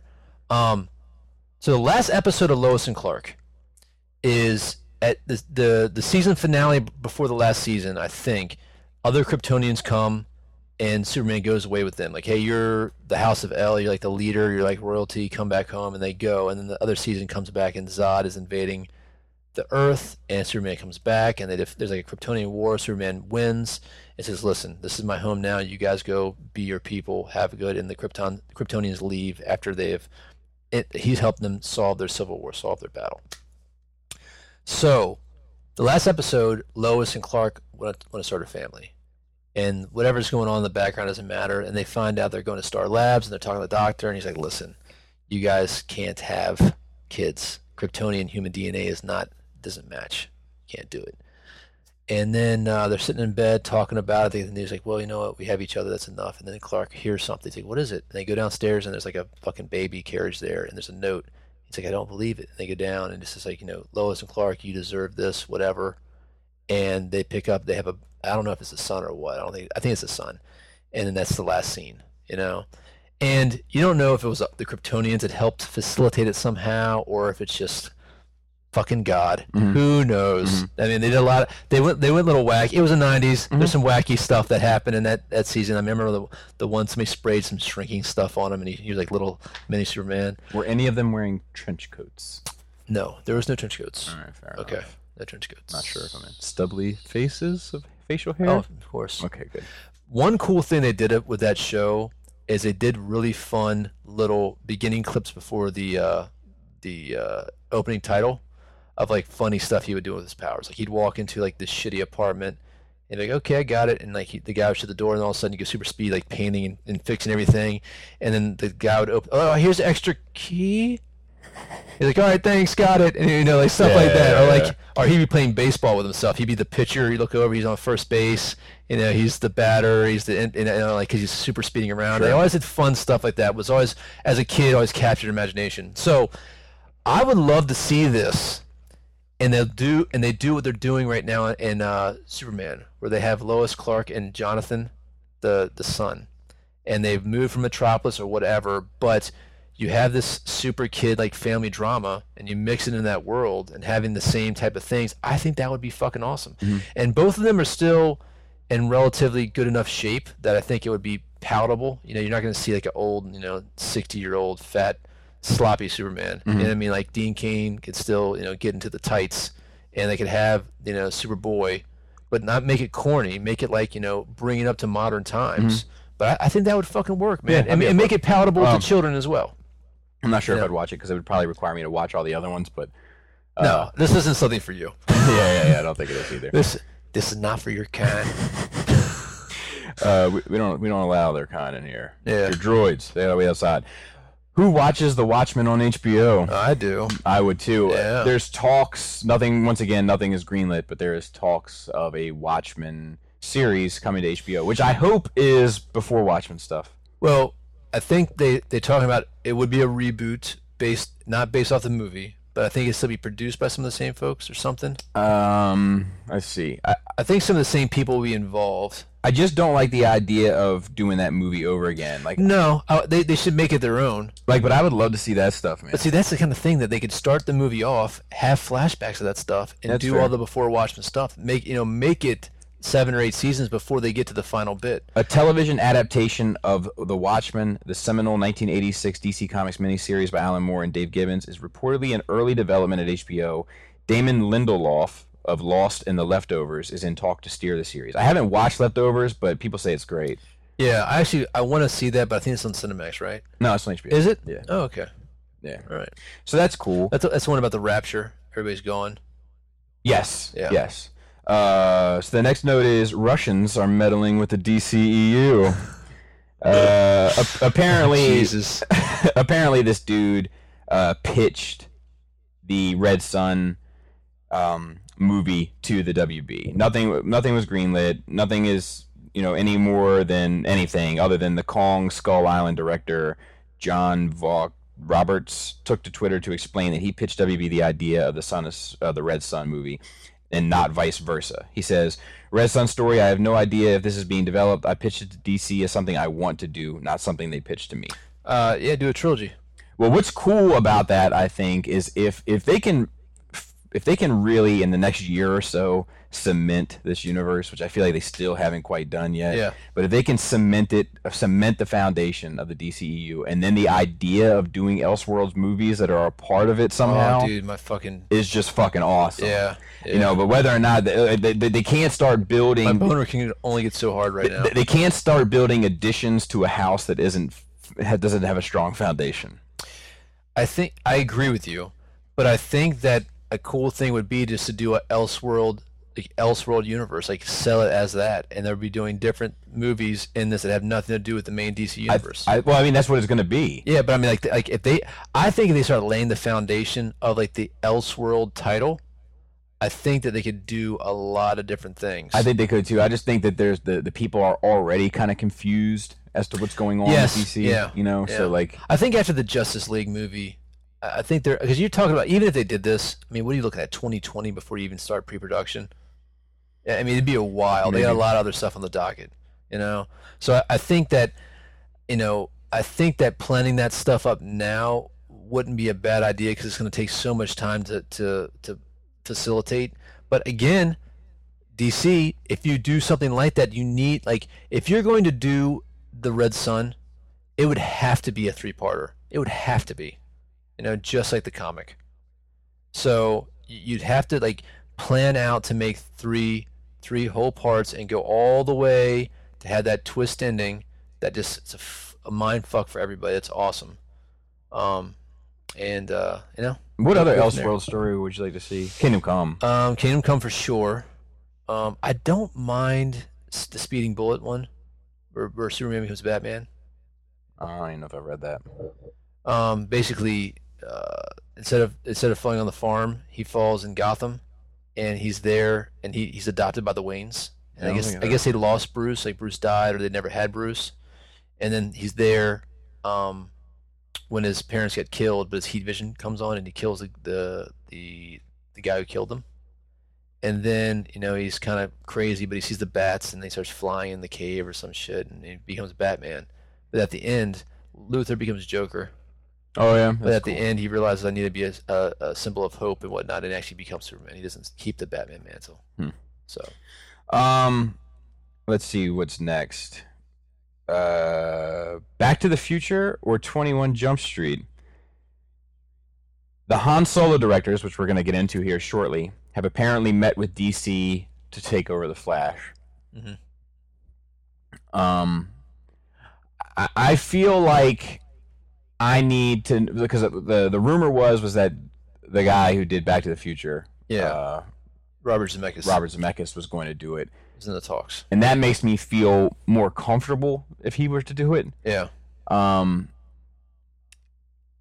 need to know a little bit more about this Lucasfilm situation before I back these folks doing anything. Before I breaking news, before I back these folks. Breaking news is some asshole talking shit behind my back. Doing anything else with any sort of franchise that I love. Yeah. Because I just need to know: is it Kathy Kennedy being a bitch, or are you guys taking a piss? Because I don't know. Like, I don't know. There's a lot about going. Did you hear the Jim Carrey bit? No. They're basically saying that this dude, whoever they picked for being Han Solo, is playing it like Ace Ventura. Yeah, well, I haven't heard that analogy specifically, but they do talk about not happy with his performance. They've hired an acting coach for him. Yeah. But we'll get to it. Okay. So we don't know why these guys got off, so to speak. But I just don't know. I don't know how. Were they fired or did they leave? Everybody's saying they were fired. Okay. It was initially put out that they Well, initially it was like a mutual thing. Like they want to go, we want them to go. I think once some creative differences, there's and then as they exited based on creative. And as it continues on, it's like, look, everybody wanted them gone. Yeah. So I don't know how I feel about them right now. I think this movie's fucking wrecked. It might be, and we'll get there. I don't want to get into Han Solo stuff quite yet. Yeah. But I know based on this, I'm uncomfortable with them doing anything else that I love at the moment. Yeah, I'm actually a little fearful for Star Wars right now. All right, let's leave Star Wars. Let's take the Flash. Okay. The Flash. So we haven't heard anything else about Zemeckis. What else have these guys done? 21 Jump Street is the only thing that... Yeah, which you really like. It's funny. Yeah. But I mean, I don't... Like, that doesn't necessarily mean that I want them... But, like, what they're known for is, like... they love improv, and the script is like it's a fluid liquid thing. Like we stick to it, we don't stick to it, we just kind of and like look, we gotta like this comes up later again, but that might be something that works for a Flash. I don't know, man. Like look, we got a schedule. We're supposed to start shooting at 6 a.m. Mm-hmm. But like more of a Wally West, and not a Barry Allen. There's a lot of fucking Pokemon right here. And, like, as soon as I can finish this last Pokemon, because there's Charmander is right there. And if I can catch Charmander, look, we'll definitely start shooting by noon. But if there's a Pikachu around here, you can go fuck yourself. Right, but I have to capture Pikachu. It's very important. There's only so many. So you think this is them? I think this is them. Okay. I got a bad feeling about them. I see what you did there. Very clever. And then Play Arts Kai lets us take a look at the new Batsuit in a toy form. Dude. I'm in. Yeah. Now, first of all, let me say this. I don't like the glass. Still don't like the glasses. Let me say they do work better than anything else I've seen in that. Okay. You know what I mean? Okay. Like, yeah. But now I want to go and say this. Play Arts does have a way of making shit look cool. Oh yeah. But I will say this: if that was the first time that I ever saw those little goggle things on him, I'd have been like, dude, that's a fucking badass idea. Why haven't we put goggles on Batman earlier? See, I need, like, remember how But now that I've seen them in, like, the real life, I'm like, I don't know. You know how you needed Spider-Man's eyes to have a functional purpose? Yes. And I didn't? Yes. I didn't need them. I liked it. Well, no, before you were saying, like, no, I need that to make sense. I can't have... because of how small they were. Yeah. Yes. Like, and that they were moving. Yes. But I don't. I just like the idea of seeing him emote. Like, just like kind of like Deadpool's eyes. Like, I just like the idea. Yeah. You love an emote. The goggles, I need a reason. Okay. I need a reason. I can't have it just be like, this is the goggle suit. Okay. Because it's goggly. Yeah. I think it was, I know what you're talking about. When I first saw him just like open up, I was like, oh, I don't know if I like that. It just seemed like a lot of flash and for no reason. But then once they expressed the reason why, because the senses were, it was like, well, you said you were like, I needed to have a reason. Then after the movie, you were like, and it had a reason. Yeah, and I'm good. Yeah. But like, I didn't need a reason for it. Yeah. Like to me, it was reason enough to be like, because Spider-Man's eyes do that in the comics. Like that's good enough reason for me. Sometimes that's good enough reason for me. Yeah. But like with this goggle bit, yeah, I need a reason. Yeah. I'm sure there's gonna be one. I want to see Batman's eyes, and I want to see white eyes. That's what I really want. Yeah. But at the very least, I need to see his eyes. Yeah, I mean, we got white eyes with the armored batsuit, which was fucking awesome. Yeah, and we got it with Nolan. Yeah, for a hot second. Yeah, for a hot second. Yeah. For a hot second, a couple times though. Yeah. Like it was a tool in the toolbox. They never explain it. They never go into it, but it was there. It happened like the very end of Batman Begins when he jumped out. And then he uses it a few times in Dark Knight Rises with the EMP stuff. It didn't look as cool in the EMP. No, it definitely looked much better in Batman Begins. Batman Begins, like that point where he flies out of the fucking subway train and his eyes go white is one of my orgasmic movie moments. Yeah, it was good. Like that's like Yoda pulling out a lightsaber from him. Yeah. And not grabbing it and using the Force. You know what I mean? Stop it. Just thinking about it. Fucking I know. So it's like, whoever came up with that is, whoa, time out. What if he doesn't even reach for it? What if it just flies into his fucking hand? Oh my god! Yeah, can you imagine that moment right there when they fucking realize that how badass this shit can be? Dude, like, and I love, I talk about it all the time, but I'll never forget it. Like, there was this, Spider-Man 2 came out that year, and there was this, like, trailer for Spider-Man 2, like with the font and everything, like just the way it looked, and Star Wars copied it, and it was like the biggest action hero of the year, and then it was like with the Spider-Man font and the whole bit, and then it cut with no music, Yeah. Just to Yoda opening up his cloak and the fucking blade flipping into his hand. And but it didn't come out until the movie was actually... Yeah, it was way after the movie was out. It was like a TV spot after the movie was released. But like, it was like... I know. I remember you like grabbing me and yelling, like, "Oh my god!" Yeah, like out of your seat, almost in my lap, so to speak. Like, oh my god! I know everybody just fucking lost their goddamn mind because that was in Columbia. We saw that, right? Yeah, that was awesome. Even though the movie sucks now. No. I don't know about that. Let's see. Okay, Q&A. Let's check. That's it. Yeah. What? Wasn't there more? No, I didn't even delete anything. Really? I actually put some stuff in the notes. I deleted one thing that I put in because your article covered the same thing better. Yeah. That was it. All right. So we actually have like a couple things here to go through. First of all, I want to give a shout out to Sam M. Mm-hmm. He sent something, but he said, "Save this for the 100th episode." We do have one other thing. What's that? Matt Reeves talks about his noir-driven detective Noir. Noir, that's the word I'm looking for. So Planet of the Apes is wrapping up because it's going to be released Friday? No, it's the week after Spider-Man. Okay. So he's starting to go full speed ahead, and Ben Affleck is going to be Batman. He's like, yes, of course he is. Good. Stop being stupid. So this is from Jose Cauldron. Shout out to Jose. Oh yeah, dude, sweet pants, bro. Yeah, man. Hey guys, greeting from sunny Puerto Rico. Puerto Rico! Whoa! Awesome podcast. I originally was listening to Beer and Bolters, but since it's apparently on a permanent vacation, it's not a permanent vacation. Did you just add that bit? No. I decided to migrate to Nerd Rage Radio. Anywho, knowing that you guys are running fluff-oriented armies, what 40K novels have you read that has helped you understand more of the world and characters for your armies? My all-time favorite is The Emperor's Gift. It's not common seeing Logan Grimnar cutting in half a Grey Knight Grandmaster. Anywho, keep up the great podcast. I'm now into collecting Street Fighter figures and seeing Bobby's YouTube reviews. Hope the commission work motivates you on doing more. Best regards, Jose. All right, Jose, we will be back. Joe and I haven't had a chance to do a podcast in a while, and recently my schedule has been very demanding in regards to, like, I don't have much time to do shit. But we have a lot to talk about. I'm like in the... You might have to switch to a Skype format.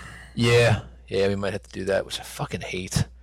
But we're gonna be doing some more videos here soon as well. I'm just trying to get this house. We got this house that I've been running up and having to try to get ready to sell. And once that gets off my plate and it's not sucking up my extra funds, I'm gonna buy some kind of rig so I can paint and talk at the same time and do some other shit. So it'll be back. As for fluff, all right. You might take a little 40K time on this one. Sure. You good? I'm gonna take a piss. Oh man, that's fucked up. Just real quick. So open the door so you at least listen to what I'm saying. Okay. And I'm gonna watch. It's not the same, Bobby. Acoustics don't work that way. Anyway, so all right, guys. 8th edition came out here recently, and it's fine. I'm enjoying it, but it has gone back to a really focus on like quick play with what you want to play with type of thing. And I realized in 7th edition, I got really tied into like the money hammer aspect of having all the options for all the formations, because you get free stuff. You know what I mean? So it's like, well, why not buy this and that so I can have this or that extra, and that would, gives you kind of the advantage. And it's kind of an unfair money hammer advantage. That kind of sucks. So when 8th edition came out and everything got changed, and there's no more formations being a group of models, like if I choose A and B, I get C for free, or if I choose A, B, C, and D, I get E for free, or I get this bonus to how the rules are played. So it kind of pushes you to buy these certain models. Dude, you still talking about Star Trek? Yeah. Oh, dude, so funny. And that's not what he said. In the spirit. And anyway, so I kind of got this like sucking feeling when this new edition came out. Like, man, I spent like $5,000 on these rule books, and I got all these models. And before, I was building this fluffy list to a campaign where I had like every squad to the man. Where like there's this one Grey Hunter squad that has 8 people, and this other one that has 6. And it's like I had them all built out, and I just like the idea of like the army building, like set up on my shelves. Like, this is Ragnar Black Means campaign. Everybody's in a drop pod. It's fluffy as fuck. There's not a tank in there, not nothing. This is all coming down. Of course, it's a ridiculous amount of. It's like 15, 16,000 points. I'm never gonna play a game that size. So it did affect my collecting, like the story aspect of that, because it's such a really cool story. Like I have Crom Dragon Gaze's unit. I know. And like it's a really small thing because he fucked up and crashed his ship down there, and there's like just kind of his elite guys that survived. He basically killed his own fucking. He got ahead of the game and basically wiped himself out. And then like while driving. That's what happened. And Ragnar shit, and I have Logan Grimnar stuff of only veterans. So it has affected my collecting of it. But now I'm getting to the point like, dude, I got all these. I got boxes of shit that is not even put together, not painted, just so I can fulfill this purpose. Right. And it's like I'm not going to be able to enjoy it. It becomes a chore to paint it. I'm painting other stuff because I'm enjoying painting different variety of things and experimenting with different colors and whatnot. So, yes, the fluff has affected my storylines that I have in my head when I played my games. But sometimes to a detriment. Wasn't he asking which one had the biggest effect on you? Probably the Hour of the Wolf campaign storyline. Shut up. That is everything, bro. Isn't everything? Stop it. Next question. This is from David Cole. Yeah. Shout out to David. He said, "Hey Nerd Rage, shout out to Adam. Thanks for painting my shit for free." Yo, Dave, what's up? Dave is part of our Beer and Bolters 40K group, and he built and Dave, you're not supposed to tell everybody I painted your shit for free. Yeah, you got to hook up. Because I am charged. Oh, do you want to take a crack at my bike, my speeder bike? Yeah, what you got? The model kit one? Yeah. Okay. Because I'm trying to make some money. You got to pay off them glass shelves, all right? So keep it to yourself. Don't tell nobody. All right, everybody gets one free before you reach the glass ceiling. Let's see, Bobby. More musicals. You are truly talented at pulling them out on the spot and making me full-blown laugh at highway speed. Probably how I'll die one day. And Joe KW, let us know when the chats get too honky. I remember a recent conversation about Joe's marriage proposal, and it triggered a memory of my own. Triggered! I remember my mom telling me about the day my dad proposed to her. He was driving his 1970-something Camaro, Ford guy, and blitzing down Ritchie Highway. Dude, shout out to Dirty Bernie. I know, right? And somewhere trashy, my dad told me, not asked, told my mom if she wanted to get married, there was a ring in the glove box. Yes, you read that correct. For some reason, she said yes, and I'm here to share this with you. When I asked my wife's father if I could marry his daughter, he leaned back in his computer chair, seemed like he was thinking for 5 to 8 seconds, and told me, I guess. Wasn't what I was expecting at the moment, but seems to be my go-to story for what's your awkward moment. I noticed a pattern of people having awkward proposals and wondered if there were any others. How did Mrs. Russman and Mrs. Skullface take to the life-changing proposal and news? Ooh. Great show. You guys helped me with my daily route. I will say this. I do regret not asking my father-in-law before I proposed my wife. I don't. Okay, I do. Because I kind of think, he's got a big heart. You know what I mean? He didn't have any sons. He probably would want that experience, and I didn't realize it. Until hates pants. I didn't realize it until we let them know. We just showed up. She had a ring on. Mm-hmm. But dude, my wife and I laugh at this sometimes. There's no reason that our marriage has worked. It has taken work, and I kind of feel like we're soulmates, but it's just it was like a happenstance. Mm-hmm. I kind of feel like you and your wife always knew. Yeah. You know what I mean? You guys are much more. You guys is the nice romantic drama. My wife and I are the romantic comedy.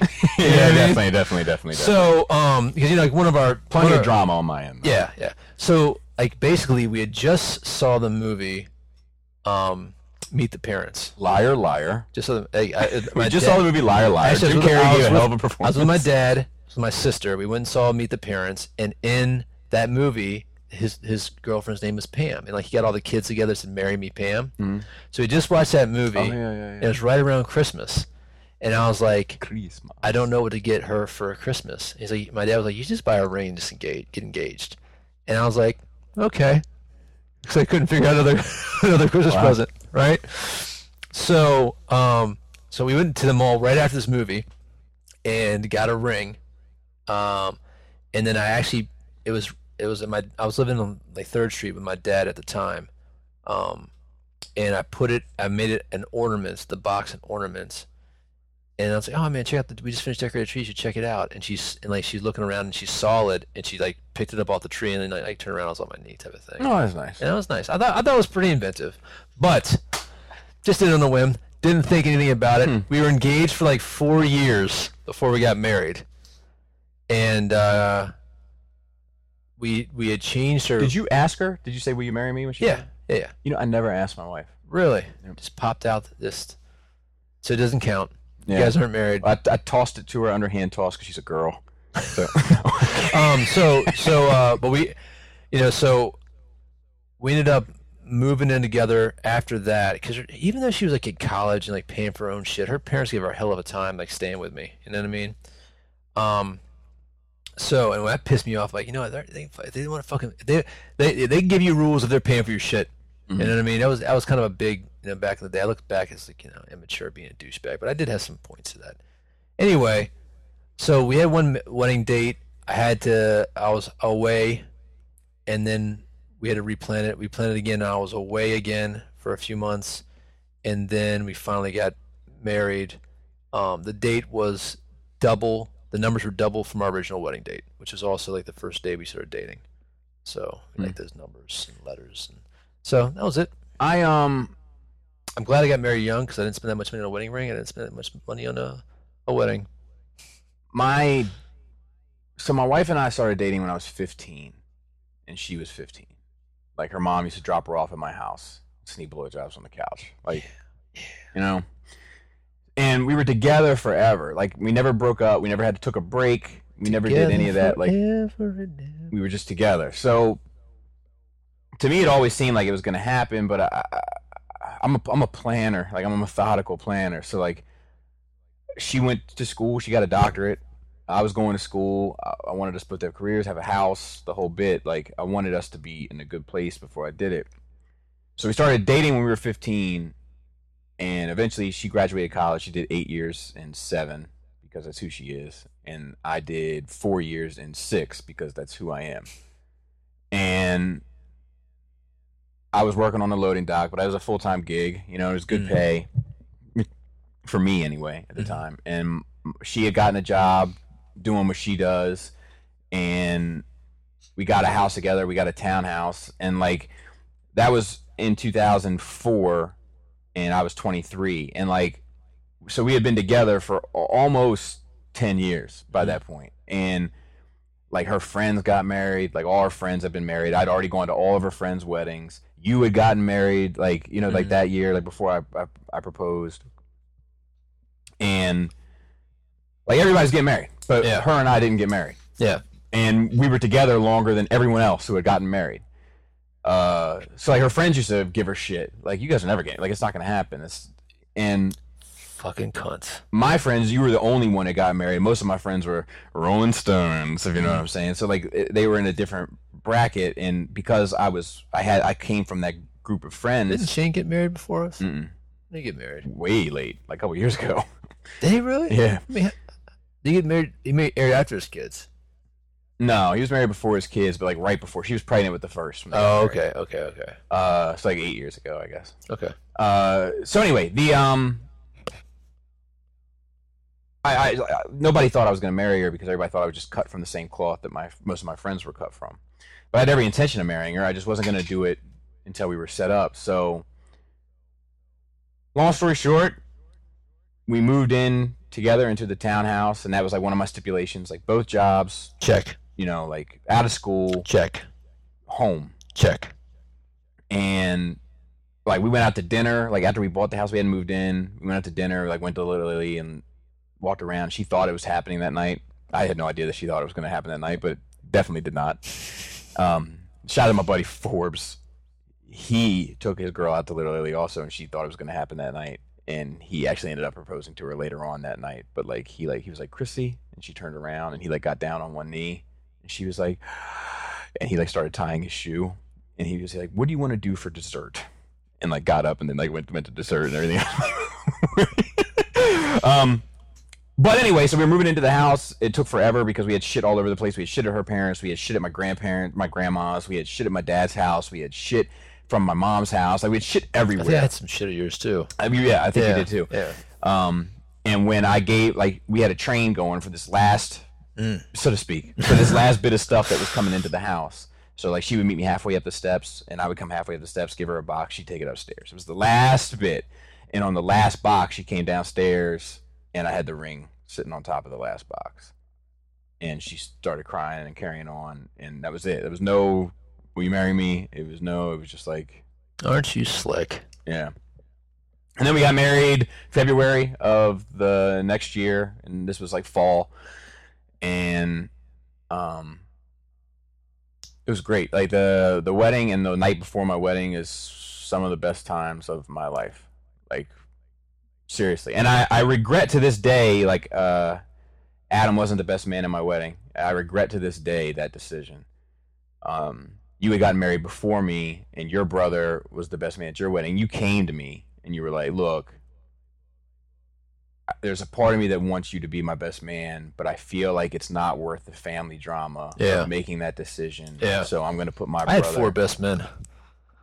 And I think I did mine as a petty tit for tat. Really? I'm really to think hard about it. I was okay with it, though. Yeah, but I regret it. I regret it to this day. And but I had a great night nonetheless. And we had my wedding, interestingly enough, like, my DJ had a playlist. Who was my 4th? So there was you, Tim, my brother. There's somebody else, right? Oh, was it? I don't think so. I don't know. But a couple of things about my wedding. Like, we had a playlist for the DJ. She wasn't allowed to take requests. Yeah. We did no synchronized dancing. Yeah. So no sucking electric slide. No fucking now left leg jump. Now jump again. I think that was after. Regardless, it wasn't at my wedding. Yeah. We played Old Dirty Bastards, Baby I Got Your Money. That's one of the songs that played during my wedding. 9 Inch Nails was there. Marilyn Manson was there in music form. But also, Nina Simone. Yeah, that was what we closed down to. Yeah. Walked into the Imperial March. You walked into the Superman theme. Yeah. And then I danced with my grandmother to Somebody Loves You by Patti LaBelle. And my sister, my stepfather videotaped it, and my brother sold that camera that had the videotape in it for drugs. So that's gone forever. And then the night before was like the one time in my life that everybody that I truly loved and grew up with was in the same space at the same time. I can't even remember. That whole weekend was I was so drunk from like 2 o'clock in the morning. You bought like 8 bottles of champagne or something ridiculous. I went fucking stupid. Yeah. And we were drinking. We started drinking in the AM. Yeah. Yeah. And we were drunk. We were drunk at my wedding. Dude! While I was getting married. Oh yeah! I remember the world like spinning. Yeah. Now it was one of those. I wasn't too drunk. Yeah. But like I had that time I had kind of mastered it. I had sharpened my skills, and I could maintain that nice buzz through the whole time. But I remember the pastor or whatever that married us did this whole bit about like, but it went too far. It was about like things being made for each other. Yeah. And it was like Noah's Ark. There was a bear and another bear. And like that would have been good enough, you know what I mean? But then he had to go to the chicken. And then there was a sloth, and another sloth. And there was a giraffe, and also another giraffe, and a rhinoceros, and then another rhinoceros. And like he kept going, and I started hearing like from my wedding party, like, because everybody was fucked up because Adam bought like 8 bottles of champagne, and we were riding around in a limo just drinking. Oh, dude! Before the wedding. But that night, I mean, it was you were there, Mario was there, Shane was there, Brutus was there, Dot was there, Mike Shoulders was there, like my wife's aunt, who I love dearly, like booked us that suite because she worked there. It was stocked with beers in the fridge, fists of Bellevue. What did we do that night for dinner? I don't even remember. I can't even. I do like at whole. All I know is like, all right. Prior to your wedding, my buddy Tim got married. Because he might have got married before me. his dad spent like $25,000 on this. It was like the Hilton down in Baltimore, and like he had like the penthouse suite. His dad paid off the goddamn manager, and we kept on drinking till like 4 o'clock in the morning. I got so fucked up at his wedding.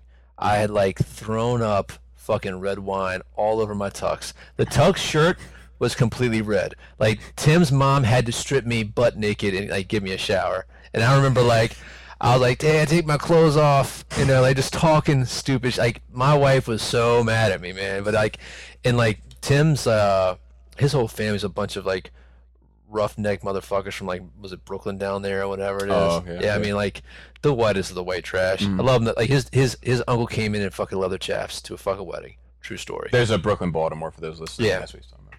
And anyway, so I remember like, dude, I cannot do that at Bobby's. I cannot do that at Bobby's. But we have a good time. Well, like I want to say we went to Little Italy for dinner or something. I can't remember. Oh, did we go to Ruth's Chris? I can't remember. I know we went to this like crab place for my rehearsal dinner. Like my dad took us, and they had like crab pretzels. Oh yeah. But like I that wasn't the night before though, was it? No, but I remember that like there was like I think what was because my wife and I were together for so long before we got married, and I think that people were like genuinely happy to see it finally happen. Yeah. And like for that, sure. that was a great moment. At the end, my wife and I danced to "Feeling Good" by Nina Simone, and like the entire group of people like formed a circle around us, like and held hands. Like it was funny. Like it gets me a little emotional. Like it was a powerful moment. Like, and then I remember going upstairs into the hotel room like later that night. Yeah. And like there was like roses on the bed, like rose petals on the bed and shit, and all I could think about was, holy fuck, her mom did this. I bet you green money, her fucking Did you ever find mom out? Did she do it? Yeah, she absolutely did it. That's It's crazy. still That's weird. weird. To this day. Yeah, that's very man. weird. What the fuck? Deflower my daughter. I deflower these roses. I'm like, check. All right, so Paul A. He said, I hope this makes it in time. Let's hear it for the villains. Who would you rank as your all-time top 5 to 10 villains? Let's do 5. Use whatever criteria you like or none at all. Deep question. No deep questions today. Just enjoy when you guys do your top picks. All right. Okay, go ahead. We're going to have Magneto. Okay. We're going to have Joker. Okay. We're going to have Thanos. Why? Tell me why. Tell me your choices here. So for Magneto... He's right. Yeah. I mean, like... I think that's what makes him. We talked about this before, but that's what makes him so beautiful. It's like that Malcolm X, the early Malcolm X, Martin Luther King, like the dichotomy with him and Charles Xavier, and it's fucking. I like that. Dude, I read this thing. Okay. There's a package. You start opening up a toy on the podcast, I'm gonna start chewing gum. Let's put that out there. I just want to get him out and stand him up. Okay. You were talking about Magneto. All right, so let me just spitball some people, and then we'll get back to it. So, kind of feel like does Darth Vader count? Is this only comic books? Definitely. Oh shit! I gotta rethink my shit.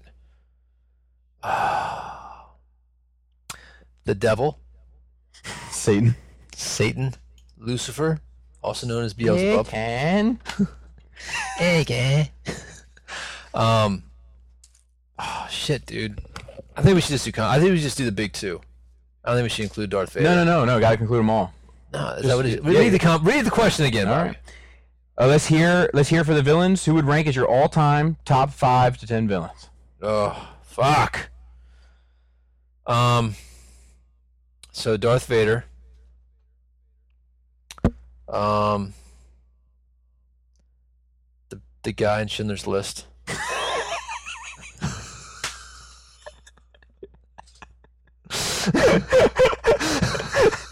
Okay. Ray Fiennes, right? Yeah. I mean, you gotta have him, right? I guess. Don't you? Who's more villainous? I think he's worse than Hitler.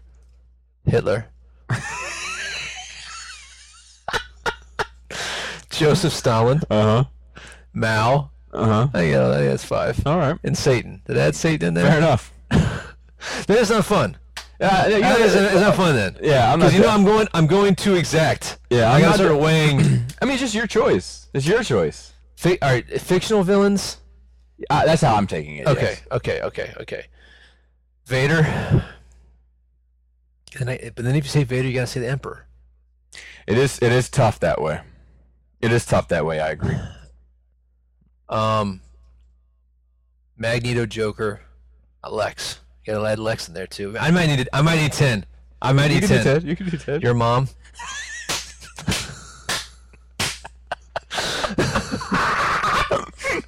Dude, nice choice. I want to add Thanos and Darkseid in there as well. Dr. Robotnik. He's a pain in the dick. I mean, dude, he just was a kill for animals. You know what I mean? I mean, meter maids. Dr. Robotnik's gonna be a hard one to beat. That's good. That's really, really good. Shredder. You know what I mean? Speaking of animal killers. Yeah. Who else? Oh, let's just think of ridiculous villains now. So I'm gonna put Magneto in my top 5 as well. But like, there's characters like Magneto, Megatron. They're kind of like the same dude. You know what I mean? Yeah, IDW Megatron anyway. Yeah, like Magneto / War for Cybertron, Fall of Cybertron. Yeah. Continue. Yeah, I think Ra's al Ghul is the same as that. You know? Yeah. In the same vein. Yeah. I would say Magneto. I would say Megatron. IDW Megatron / War for Cybertron, Fall of Cybertron Megatron. I would say the Joker. I'm gonna say the Nothing from Neverending Story. Okay. He's one of my favorites, and I think he's interesting because it's like adulthood. Yeah. You know, and like, is that you? Yeah. Adulthood is like the ultimate villain. Well, like I had my foot up there, stretching it out on that chair, but then I was like, dude, if I tip that over and that hits that DTOF at that angle, that's gonna suck. And then my number 1 would be Vader. I think that's a Magneto. Who was my 4th one again? Megatron. Yeah, Magneto, Megatron, The Nothing. Joker, Nothing, Vader. Okay. The Nothing's good. No devil? No, he's got so many good devils. You know, to be fair, we've only heard God's side of the story.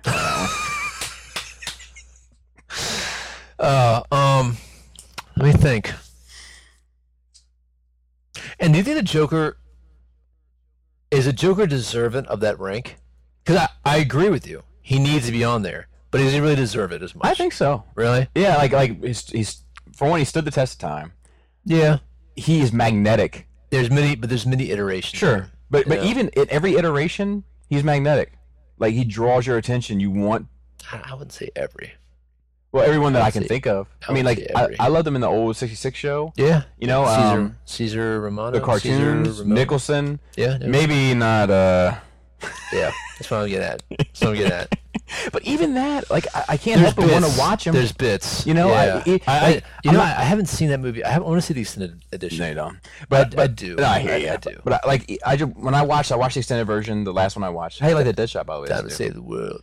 So I think that. Time to save the world. But like, I just watched it when I. Does he have a Will Smith head?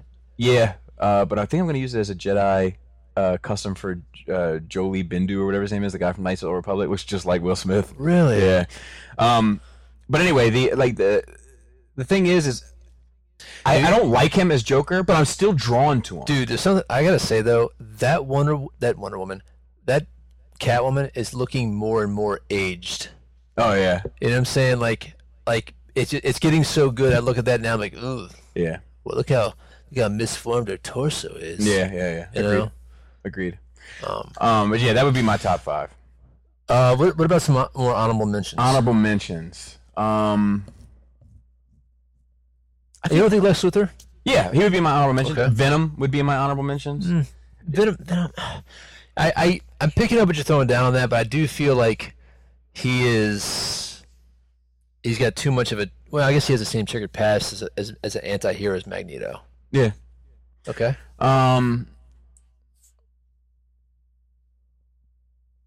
I think that I think that Cobra Commander is like a really interesting villain. Like after the movie, like the fact that he was like this scientist. Yeah, I did like that. I did too. A lot of people don't, but I love that. Yeah, I love that. Yeah. Like it turned him into from like this organized bullshit terrorist organization into like this cult type thing. Like it made it more interesting to me. Yeah.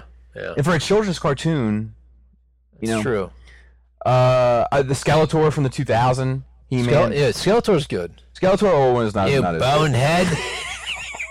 You're a boob. He-Man. It's me. It's me. Skeletor. The Emperor would be my honorable mentions. I mean, even Maul would be my honorable too, Reverse Flash. Reverse Flash is kind of a terrifying. He could be one of the scariest. Sinestro. Yeah, Sinestro's good too. He is, but we only heard that inside of the story. It's true. You know what I mean? It's true. Guardians side of the story. I don't know, man. There's so like I think a lot of times. What about it? Yeah, but not the spider bit, just the clown. Yeah.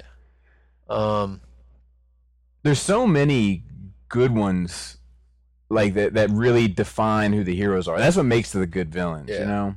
And like that's why I feel like Venom is good. That's why I feel like Magneto is good, and Joker, and like those types of villains, even Megatron. But I think that I don't know. I think that's my big, like if I were to cast the widest net, I think that's who I would catch. Is this an IDW hot rod? Yeah, it looks good. Yeah, it does. No kibble at all. I do like how they incorporate like the wheel. Yeah. You know what I mean? Like that stuff. They're getting smart about that. It's a very IDW thing. Do they actually change? Does their look actually evolve and change in the comics? Well, depending on the artist. Okay, but I mean, did they add that into the story, like why he's changing or something? Sometimes, but not all the time. That would be a cool function. Mm-hmm. You know what I mean? Let's go on to the next one. Paul C. He said, "Let's use NRR platform for good today." It's far too late for that now. Well, at least from a certain point of view. Let's spotlight some underrated and underappreciated things today. Can you each spotlight something that you feel doesn't get the love it deserves and give an example of why people should give it a try? I know Batman would never be your spotlight, but it could be something like Batman is great. It's much darker and more nuanced than everyone thinks. Check out Long Halloween. It could also be more general than that. Model kits are great. They give you a great sense of accomplishment when you actually build the toy, and they ultimately end up playing with every day. Check out Gundam. Check out hentai. If you like boobs and tentacles, you should definitely watch X. Or if it could be very specific. People always say that celery is boring and flavorless. I eat celery every day with a chicken breast with a little bit of pepper, flake, and sea salt. It's delicious and healthy. As so many of your listeners, at least 3 of us, I assume, love hearing your opinions, this will be a good chance for us to start looking into something else that we may potentially love. There's this movie called The Mummy. I knew it. I fucking knew it. How did you go first? I got to think about this for a little bit. I am going to say Flight of Dragons. I think it is a great cartoon.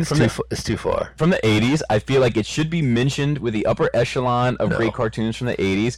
I think that it was ballsy. I think that it took risks. There's fucking real consequences in it. There's challenging subjects, and it's kind of about like it's obviously like magic versus science, but there's an element of there that's also like religion versus science. Yeah. And I think that the acting is superb. It's fucking James Earl Jones. I like the world. I like that there's like these 4 wizards that keep the entire universe, the spectrum of the universe in balance. Yeah. Like, and like one is like of the sea, and one is of the sky, and one is of the earth, and one is of like the darkness. Yeah. And like I think that movie is a lot more rich and a lot more in depth for a children's property than it ever gets the credit for. Okay. Down. So one thing I'm into, I probably never I might have brought it up. I've actually read all of the Anne Rice vampire books, as questionable as that is. I remember one time you told me, like I called you because I knew you were reading them, and I knew you were working that night. Yeah. And I was like, dude, just tell me the story. And I sat there and I listened to you tell like the whole story up until the book you were reading. Yeah. I can't remember as well now, but it's fucking good, man. Yeah, it was good when the story was good. So I've probably told this story before. It's worth telling again. But there's this girl in high school I had like the biggest crush on. She lived on my block, and she was like probably a junior when I was a freshman. You know, so I used to like walk to her house, and I would get a ride with her to school. I wish it was more than just a ride to school. No doubt. But like, you know, sometimes I'd come in and like she'd be like in her bra, like completely oblivious to like, maybe she didn't, maybe she knew that what she did or whatever. But like, she's like, hey, come on in, I'll be right there. I'm like, oh, boobs. But she was reading this book and she's like, hey, you should read this. And like, I held on to it forever. You know what I mean? I was so horrible. People like give me a book, I never read it. You know about I'm that. Familiar. It's even worse with novels. Right, you know? right. So one day this is years later, I'd graduated high school. I was working, I think I was doing security like at a mall or something, working nights, and I was locking it all up, so you had nothing to fucking do. So I had recently moved and I found the book. I'm like, you know, I'm gonna fucking read this. And I sat down and read it, and it was The Vampire Lestat, which is part 2, and because I was already familiar with the movie. And you know, it's one of my, Tom Cruise, another great job in that movie. You know, Interview with the Vampire. Everybody's gay. That's probably everybody's gay for at least 5 minutes after watching. That's probably my favorite Tom Cruise performance. Yeah, he did a fucking good job, and that's how I always envisioned Lestat. I didn't like the Queen of the Damned film that came out. Ugh. Anyway, I read that movie and like it got me sick to my stomach. It was so graphic. It was like one of those experiences, like, oh man, this is when people say that the book is better than the movie. This is what, because there's just certain things that people give you visuals that just they get in there, you know. A picture is worth 1,000 words. Sometimes that 1,000 words is worth 1,000 pictures. You know what I mean? Right. And like I was kind of hooked, and because I had gotten so late in the game, there was so many of them that I could. And there's actually one right now that's out or one or two that I haven't read, and I wanted to jump into it, but like I get so obnoxious when I read a book. I cannot put it down. I have to finish it, and I just don't. I don't feel like I have time right now to invest. But it's just a really good series. The way they flesh out the world, they go back and give like the history of the vampires, which makes sense. The history of life, of like souls, of God and the universe in that world, witches and mummies, and I went and read like a bunch of her different stuff. One was Ramsay the Damned, which is really good too. It was about the mummy. And she never went back and visited it. And there's this one part where, what is that vampire's name? Not Morpheus. Let's just call him Morpheus. I know that's not correct, but he's found Lestat, and he's an ancient one. He's like 1,000 years old, and he is the like the keeper of the queen and the king of the damned. They like turned into statues at this point. It's not moving anymore because they're so fucking immortal. And he relays a story of sensing Morpheus, or Ramsay, and Ramsay basically sends this mental message like, don't fuck with me. And it's really cool. What they did is like the mummy was kind of like an anti-vampire, like sunlight fueled them and they couldn't die, and they always hungered for life, so like they can never get enough sex, they can never get enough food, they just eat copious amounts of food, and like but that is cool. Yeah, but they can never be destroyed, and like life just gets boring, you know. So what they end up doing is they lock themselves away in the dark, and they end up shriveling and like, you know, falling asleep. So and I did want her to do, because it had the like Nefertiti was the villain. Would you be up for a reboot? Oh, absolutely. Yeah, me too. Absolutely. I would love to see that in like a FX show or a Netflix show. And I think they talked about doing Netflix at one point. I think they did. But it's weird though. After Hurricane Katrina, Anne Rice got like super religious. Like she just like, you know, so many people died, and she just got super religious. Interesting. And she only wrote religious novels for like, I don't know, like 10 years maybe. It's been a while. Got that out of her system. Yeah, and now she's back to writing, you know, her other stuff. But I know it's funny because there's so much cliche with like goth chicks in that series, like back in the day. But she's a good writer, and I enjoyed her stuff, and I've always liked monsters. I've always, you know, I love. You know, and the more you can, that's the one thing about the Mummy that got me. The more you can, the fact that I found that Dr. Jekyll and Mr. Hyde was in it, like, oh, right. I'm sold. That's all you had to do is give me my peanut butter and jelly. Right. You know what I mean? So give it a try. You know, you may like it, you may not like it. The other thing that I've watched here recently that I've been enjoying is a sci-fi TV show called Dark Matter. I just like that world. It's, you know, it's your spacefaring spaceship type stuff. And the galaxy is kind of controlled by these corporations that are fighting with each other. Sounds about right. And there's not really a government. The government is kind of a puppet. Sounds about right. So it's like a mixture of like Firefly and Star Trek, but it's kind of dystopian at the same time. Today. Yeah, yeah. And I like everybody in it. They're all bad, and they're bad guys, pretty much. Next question is from Rogue War. He said, near the end of Return of the Jedi, he said, what's up, Nerd Rage? Welcome back, Joe. Near the end of Return of the Jedi, during the celebration on the Forest Moon, Luke walks away from the party and is treated by a visit from a Force ghost of Yoda, Obi-Wan, and Darth Vader. Anakin. There are two versions of this ending. The original having David Prowse as Vader. No, it was Sebastian Shaw. The rebooted version having Hayden Christensen. The first time I saw the latter, I was thinking, what the hell is he doing there? Yoda and Obi-Wan were portrayed as the age they were when they died, but not Darth Vader. I was wondering what your preference is, if you have given it any thought. Just seems kind of weird to me, so I thought I'd consult the Nerd Masters. Speaking of Hayden Christensen, the skit Bobby did for Anakin Skywalker from SH Figuarts was some of the serious god-tier acting. Solid fucking gold, man. Love and support. What was that one? You didn't see it? Uh-uh. Pause it. It's a good one. Okay, stand by, y'all. Very nice. So what do you think about it? I have mixed feelings. Many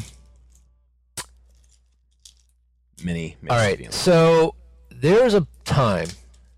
Do you remember when we like changes? It felt so fresh and new. And innocent, to be fair. Yeah. And so there was a time it's like, oh wow, they're gonna fix it. They're gonna fix it. But by that time when that happened, I was just done with it. I was like, no, this isn't fixing anymore. This is something different, something darker. So I'm not a fan. When did fucking he have a bow? I don't know. I haven't seen it in the comics. I don't know if it's something departs for him just to pull the vehicle mode off. Oh, yeah. I guess this is bumper. Yeah. Anyway, so. I don't really care for it. Mm-hmm. I kind of feel I kind of feel bad that Sebastian Shaw is kind of like cut out now, and then he's not even in the credits anymore. Yeah. So not even as Vader. That was a big. This one's cracked too, man. That was the big issues. Like now they might have changed it since they're because he's still in the movie. I know. But yeah, that's Anakin weird. Skywalker just says Hayden Christensen. That's weird. Yeah. So like this is how I feel about it. The question for me comes down to, is he redeemed? Like, is he redeemed? And if Vader? Yeah. Okay. And if he's redeemed at the end, then it should be that form that he takes as a ghost. Old form or young form? Old form. Okay. You know, and if he's like not fully redeemed, but kind of gets in on some sort of like technicality. Yeah, some chosen one technicality. Then I'm okay with him being how he was before he turned to the dark side. Now, I can also view it as, look, this is Anakin before he was tainted at all. And this is the, so to speak, and this is the form. Push my taint. This is the form that the Force is choosing for him. Time out. Did you see that Conan O'Brien and Kevin Hart working out?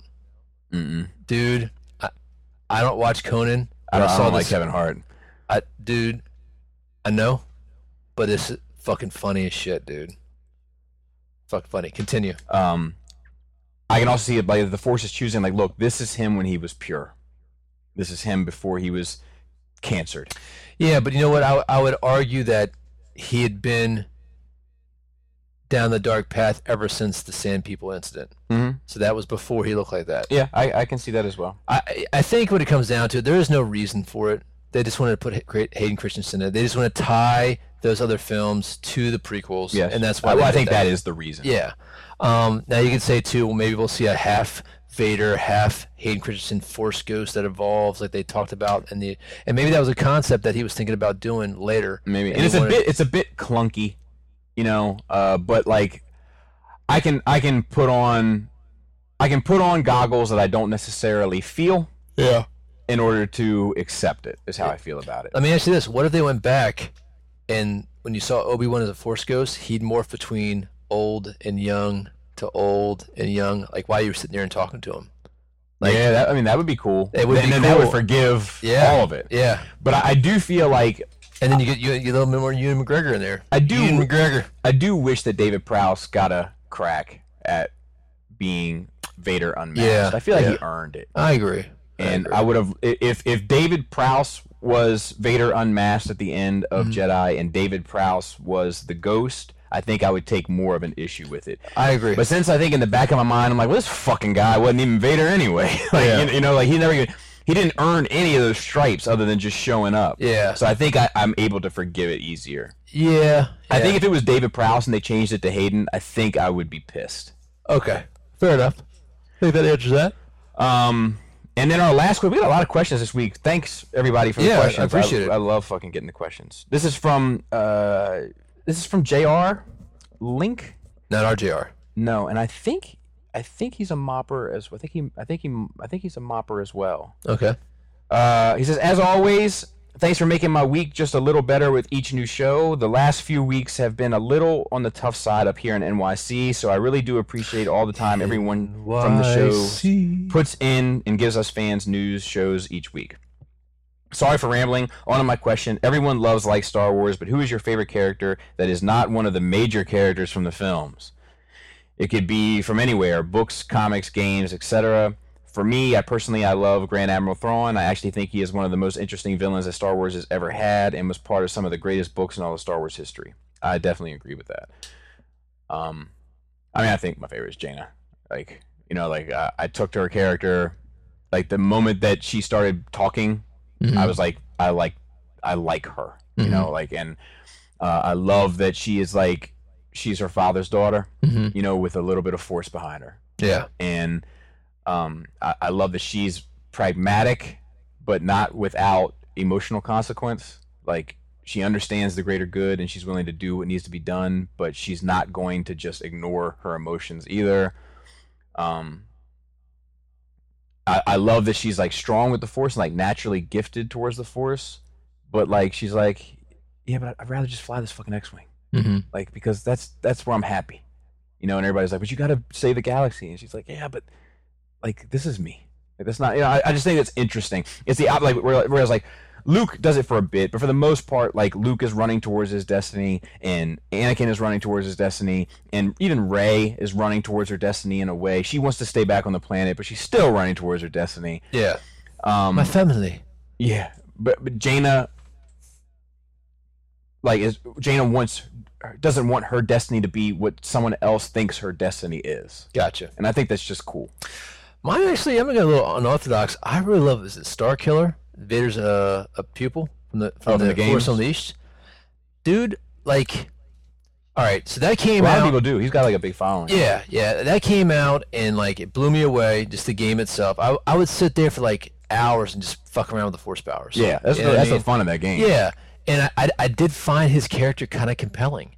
You know, like he was the inspiration for the rebellion. Like his family's, you know, symbol was used for the symbol for the rebellion, and it was kind of a cool play with Vader. It was interesting.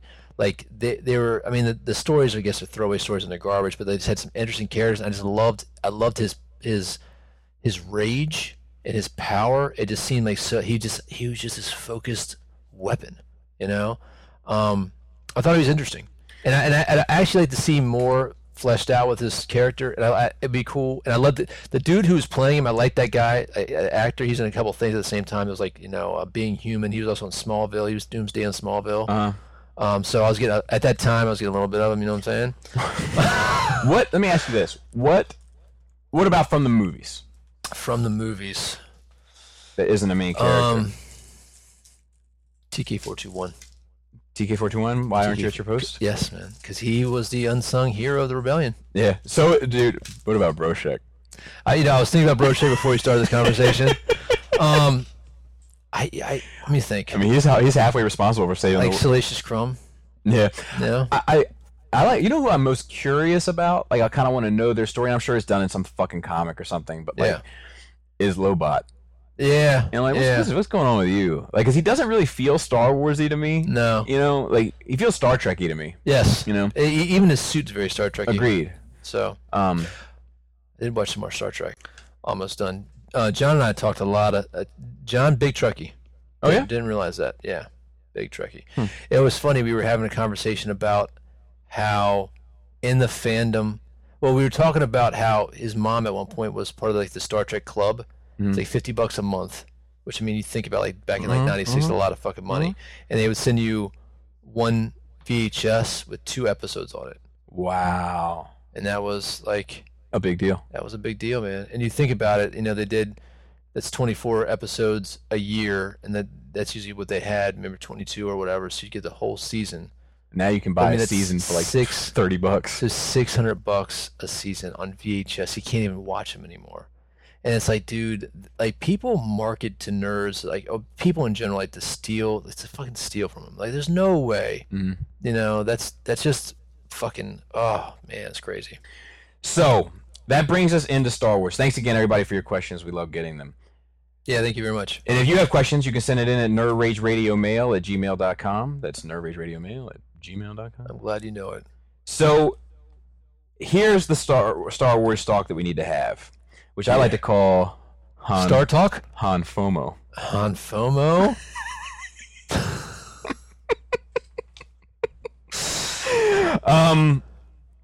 So this all starts originally with Phil Lord and Chris Miller exiting the movie. Creative differences. And that's what it comes out as creative differences. And I'm going to read a segment of that, not too much. But Kathy Kennedy said, Phil Lord and Christopher Miller are talented filmmakers who have assembled an incredible cast and crew, but it's become clear that we had different creative visions of the film, and we decided to part ways. Then they went on to say, we hate using the term creative differences. We find it to be incredibly cliche, but it's literally what it is in this particular scenario. It's creative differences. Which sounds like Hollywood bullshit to me from the get-go. The next thing we hear is that Ron Howard has been called to come in and basically save this thing. And like that's how it comes across, because like it's Ron fucking Howard. Like you didn't choose like some other, like the Gareth Edwards thing from fucking Rogue One, where you bring in this other guy. It's like, okay, well this seems like teamwork and just trying to make this thing a better thing. It's not like you brought in Steven fucking Spielberg to oversee it. You know what I mean? Yeah. Ron Howard's a major fucking name. What if they did bring in Steven Spielberg? Sign me up. I know, but like, what would that mean? I mean, Ron Howard is a big deal. He's a good director. Yeah, he's a huge deal. But I mean, he's not a Steven Spielberg. He's not a Steven Spielberg. No, but he would be if Steven Spielberg was tier A, he's in tier B. Yeah, top B plus. Yes, for sure. So then it starts seeming like the film is in trouble. Right? Yeah. And then the next thing is Bob Iger, who's like the head of Disney, whatever. He's cornered by TMZ, and TMZ is asking him questions about it, and he's giving Hollywood bullshit answers. Yeah. But TMZ asks him one question that he refuses to answer. Mm-hmm. Sometimes he's like, man, you're asking a lot of questions for a Star Wars movie. Like, you know how this goes, guys. We don't tell secrets about Star Wars. Yeah. But he's like, is this going to cause a delay? And he said, I will not answer that. Not good. So I can easily see this movie being pushed back to December. Because it's supposed to come out in May. Dude, it's supposed to come out in May. Less than a year away. Well, there's other stories that reading about, what is this guy's name? The actor who's playing Han Solo. We're going to get to him. Okay. We're going to get to him. But I just want to give background of kind of the gears that are moving behind the scenes. There's a lot of layers there. This is like a fucking onion. I know how you feel about an onion. Because there's a lot of people that are complaining about the sets, about the aesthetics of the film. It feels off. So and I remember the early thing was this, like, oh my god, the script is so amazing, it's the best Star Wars script ever. Mm-hmm. Like, this is going to be the best Star Wars story ever told. And Ron Howard has been trying to calm fans' worries. Like, he's been like tweeting and everything. He's on it. Yeah, officially. He's on it. He's like, I got this. Yeah, you know, like daddy's home. You know, that's basically how he's treated. But then it comes out about this stuff about Alden Ehrenreich. Yeah. That apparently they're not entirely satisfied with the performance that the directors were eliciting from Rules Don't Apply star Alden Ehrenreich. Lucasfilm decided to bring in an acting coach. Hiring a coach is not unusual. Hiring one that late in production is. Yeah. Now, you could say, just because of this, and because these guys have done, 21 Jump Street and all this shit, like they've done comedy joke movies, you could make the argument that they've been getting a comedy performance out of this guy. Yeah. Like you said, comparisons to Ace Ventura. Yeah. That people walk in and they watch the dailies of this, they're like, this isn't Han Solo. I don't know what the fuck this is, but it's not Han Solo, and I don't want any part of it. There's a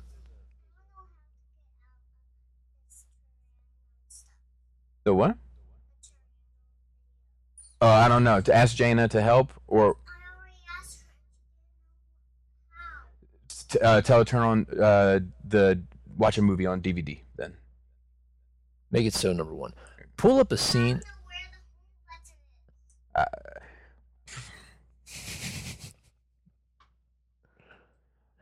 Pull up pull up a video of him on. I've never seen him act. Well, hold on. Let me finish this. Okay. While I make sure I have the fucking battery power. Gotcha. Your fucking phone, man. So I'm going to read this in its entirety because this article from Hollywood Reporter seems to cover it all. Okay. And it seems the most in-depth, and it also seems the most inside. And Hollywood Reporter is a relatively respected, like, tabloid almost, but journalistic tabloid of Hollywood. Fake news. Hashtag. Star Wars firing reveals a disturbance in the franchise is the name of this article. And it's in the notes if you'd like to read it. I see what they did there. New details emerged from the set of the troubled Han Solo movie. An editor fired, a last-minute acting coach hired, as insiders debate whether problems traced to directors Phil Lord and Chris Miller, or if the Disney and Lucasfilm series can accommodate divergent styles. Matters had already reached a boiling point in mid-June when Phil Lord and Chris Miller, co-directors of the still-untitled Young Han Solo movie, were in the cockpit of the Millennium Falcon but didn't start shooting until 1 p.m. That day, the two used only 3 different setups, that is, 3 variations on camera placement, as opposed to the 12 to 15 that Lucasfilm president Kathy Kennedy had expected. According to sources with knowledge of the situation, not only was the going slow, but the few angles that had been shot did not provide a wealth of options to use in editing. This was hardly the first time Kennedy was unhappy with how the film was progressing, and as he looked at dailies, I don't know why they say he, as she looked at dailies from her home in As he looked at dailies from his home in Los Angeles, Lawrence Kasdan, the screenwriter, executive producer, and keeper of the Star Wars flame, also said to be displeased. This is Lawrence Kasdan of Empire Strikes Back, of fucking Force Awakens, of... Meanwhile, Lord and Miller, the exceptionally successful team behind the Lego Movie and 21 Jump Street, were chaffing too, according to a source close to them. There were deep, fundamental philosophical differences in filmmaking styles, this person says, and the director felt they were given zero creative freedom. They also felt they were being asked to operate under extreme scheduling constraints and were never given enough days for each scene from the very beginning. Shortly after the shoot in the Millennium Falcon on June 20th, the world learned that Kennedy, with the backing of Disney studio chief Alan Horn, had taken the extraordinary step of firing Lord and Miller. Wow. Obviously, Kennedy knew this would set off a storm of publicity that no one wants or needs in any movie, especially one in the Star Wars universe, where every movie is closely watched by a gigantic audience with a sense of ownership. It's rare and undesirable enough to fire any director. Firing established players like Lord and Miller, who have a fan base ready to give them the benefit of any doubt, that shocked Hollywood's most seasoned veterans. Anxious to avoid an outright rupture, Kennedy is said to have made attempts first to support and eventually to supplant Lord and Miller to some degree. As happened with Gareth Edwards on the troubled Rogue One, in that case screenwriter Tony Gilroy took the significant duties with the cooperation of Edwards. In this case, sources say, Kennedy attempted to cast Kasdan in that role. Unsurprisingly, Lord and Miller were less accommodating than Edwards, still a novice, had been. Lord and Miller declined to comment, as did Kennedy. As soon as shooting got underway, insiders say it started to become clear that Kennedy's stated intention of hiring directors who would put their own spin on Star Wars movies had led to a mismatch. Some insiders say that while the talent of Lord and Miller is undeniable, nothing in their background prepared them for a movie of this size and scope. These sources say that they relied too heavily on the improvisational style that served them so well in the live-action comedy and animation, but does not work on set with hundreds of crew members waiting for direction. Well, that makes sense to me. Yeah. You have to make decisions much earlier than what they had to make decisions much earlier than what they're used to, one of these sources say. I don't know if it's because there were 2 of them, but they were not decisive. Production department heads began to complain, while the pair appeared to listen when told of festering problems. This person says their approach did not change. But the source close to Lord Miller acknowledges they have always worked in an improvisational style and not just to add comedic elements. They collaborate closely with the actors and give them creative freedom that, in their experience, brings out the actors' best performances. This person says, Lawrence Kasdan would not allow this and demanded that every line was said word for word to appease him in the studio. Lord and Miller would do several takes exactly as written and then shoot additional takes. Now, I find that interesting because Kasdan was involved with Empire Strikes Back, and the I love you, I know, comes from multiple takes. Yeah, but that's fucking Harrison Ford back in the 80s. Agreed. You know what I mean? And now this guy's getting high off his own farts. Maybe. So matters were coming to a head in May as the production moved from London to the Canary Islands. Lucasfilm replaced editor Chris Dickens from Macbeth with Oscar winner Pietro Scalia, a veteran of Ridley Scott films, including Alien Covenant and The Martian. And not entirely satisfied with the performance that the directors were eliciting from Rules Don't Apply star Alden Ehrenreich, Lucasfilm decided to bring an acting coach. Lord and Miller suggested writer-director Maggie Kiley, who worked with them on 21 Jump Street. When Kennedy felt that these measures did not get the production on track, she asked Kazan to come to London. Kazan is said also to have been unhappy with the limited shots and displeased that Lord and Miller were calling out lines for the actors to try from behind the monitor, rather than sticking with the script that he had written in collaboration with his son. As a writer, producer, and part of Star Wars world, you get on a plane when that happens, says a person with knowledge of the situation. But Lord and Miller were not prepared to have a Kazan become a shadow director. With an impasse reached, Kennedy finally pulled the trigger. Yeah.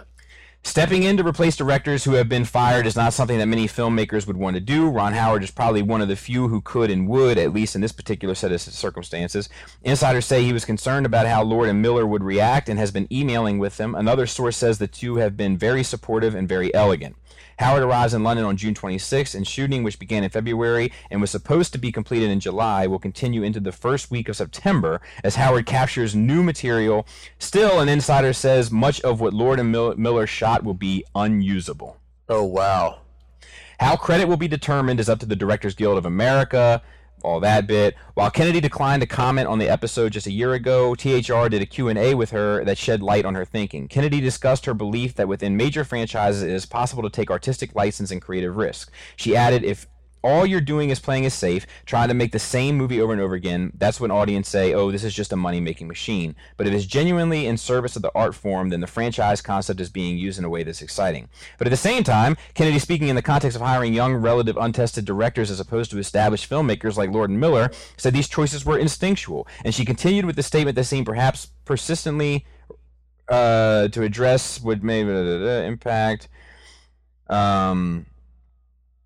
Let's see. There are some in the industry who see an emerging pattern suggested that Kennedy's appetite for creative license and risk-taking will have to be curbed. Josh Trank was dismissed from the second Star Wars standalone film before he even started, based on problems with Fantastic Four. Up. Yeah. Edwards, who conceived of Rogue One as a darker war film, was shunted aside, and now this. For all the talk of hiring filmmakers with their own vision, observers say Kennedy and Disney may be learning that the franchise is defined by a particular set of parameters. All the films have been troubled, says a top executive at a rival studio. J.J. Abrams was powerful enough to push back on an unrealistic start date, but that was a tug of war. The last one was reshot by Tony Gilroy for months, and now this. This is a systematic problem. But an insider argues that Rian Johnson shot Star Wars The Last Jedi set for release in December seamlessly, proving that the right director can execute without major interference from Lucasfilm. The search for new and interesting filmmakers will continue, and as for many, perhaps the siren call for Star Wars will be an impossible to resist. On the Han Solo movie, a higher-level insider says Kennedy and Disney were hoping for a meeting of the minds with Lord and Miller that never came. But if had Kennedy fired them earlier, another source says, people would say, why the hell didn't you try to work it out? You're damned if you do and damned if you don't. A previous version of this article stated that the crew of the Han Solo spinoff broke into applause following the announcement of Ron Howard as director. In fact, these sources say the applause came at the end of the meeting in which the departure of Lord and Miller was announced, and they were informed a new director would be arriving. Then it came back to double back on that and said, these sources say the mood at the meeting was somber, but there was applause in support of the movie, not in support of Lord and Miller's departure. But I'm getting the impression it was probably in support of Lord and Miller. If you got hundreds of crew members that are getting aggravated with them taking all day, well, you probably heads of departments as well. All right, so I think this is very bad. I do too. And I know you don't agree with me on this one, but just hear me out. Like Rogue One, I know you love it. But I think that time is going to tell is going to tell the truth on that, or no? What's it? Just time will tell. No. Time's going to tell on that one. Yeah. Okay. I think that in the grand scheme of things, that it's going to fall off. It's not going to be in the pantheon of Star Wars. You know, like maybe that scene. I don't know, man. I feel like it gets stronger every week. I feel like I don't know, man. Most of the people that I talk to about that don't like that movie. Never met one that didn't. Well. I've never run across one. Like my father, he watched it on DVD. Here's the thing. You were talking to people like I and all right, I'm making a generalization here, but I kind of feel that you're talking to people that are not necessarily going to be 100% honest with you because you love Star Wars so much. No, because I'm getting people coming up to me. I'm not asking. I'm not gauging. Yeah, but you're a Star Wars guy. I mean, maybe, dude, but like they had no problem telling me that Suicide Squad and Batman sucked. Yeah, but you didn't like Suicide Squad either. Yeah, but they didn't know that. Okay. All right. Anyway, I do feel that Star Wars does get this subjective pass on the first go round. Mm-hmm. All right. I agree. And I'd actually like to see the more war gritty version of Rogue One. Like, I've never seen it again, and maybe it's not a problem. Maybe I need to go see it again, and I like it even better. Yeah, I watch that movie a lot. I hear you, man, but you watch Flight of Dragons a lot. True, but I would say I've watched Rogue One more than I've watched Episode 7. And like a lot of people aren't really happy with Episode 7. Mm-hmm. So this is I do have a new life in Star Wars, and I do want to see Star Wars go further. Mm-hmm. You know what I mean? But I do feel like this isn't a good start. I feel like Star Wars has a start the same way that you feel that I'm giving DC start undeserved juice. I feel like you're giving Star Wars new start undeserved juice. I don't know, man, because like the same stuff. I have been consistent with my criticism of The Force Awakens. Okay. Like if you watch our spoiler-free review, 6.5 or something. Yeah, like I'm like, look, I enjoyed it. I loved it. Yeah. I give it a 6.5 or a 7 because it's too much. Yes, familiar. I'm not territory. saying that you're not consistent, but I'm saying like. But what I'm saying is that like I was critical of it. Yeah. So that's not like a pass. Yeah. You know, like but I'm critical of BVS as well. Now BVS did have an option that Star Wars didn't have to like fix some of those criticisms, you know, with the extended edition. Yeah, but I mean, you defended the first one tooth and nail. Like No, we go back and listen to that. We asked. There's a lot of questions about that movie that we were unsatisfied. Yeah, you had a lot of questions, but a lot of things that I was criticizing about it, you were defending. And maybe for the sake of dialogue, but I had a lot of issues with it as well. Anyway, I say that to say this: that we're about to get this new movie. What's the new one called? The Last Jedi. Last Jedi. Jesus Christ, man. What the fuck's wrong with me? Dude, I need to eat, man. I'm like, blood sugar is dropping. And I feel like there's some, what's going on here? Are we going to have Force Treason reincarnation? Like, I feel like there's a possibility of something to be so un-Star Wars-y. I agree. That it's going to be it's going to be a cold splash of water in people's faces. I agree. Right? So you have Rogue One, which maybe the best thing ever. Let's just say it's the best thing ever. There's still this drama behind it, right? Like JJ, like we were never known of any drama behind it, but I do like before you read that part, I was like, yeah, but JJ's gonna be too forceful. He's gonna get what he wants, which apparently is what happened. And now we got this Han Solo bit. Like, there's some things that you don't tug on Superman's cape, you don't spit into the wind, and you don't fuck with Harrison Ford. And you don't pull the mask off the Lone Ranger. Yeah. And you don't fuck with Harrison Ford. Like, you can just get off his plane. You know what I mean? And I think that he is too much of a beloved icon that it's very, very dangerous to even attempt this. That I agree with that. I think it's ballsy. Like, it is ballsy, but it's dangerous. I agree. Now there could be with great, there could be great reward. Mm-hmm. Sure. And I think that story is a story that is.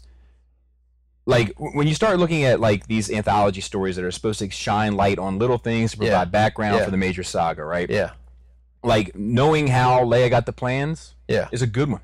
Like, knowing how the Bothans died would be a good one. And I think knowing how Han got the Falcon, Han and Lando's relationship, and how Han and Chewie met up, I think that's a good one. It is. At this point, like, after watching Guardians and see what they did with Kurt Russell, let's just get fucking Harrison Ford in there and make him look young. Yeah.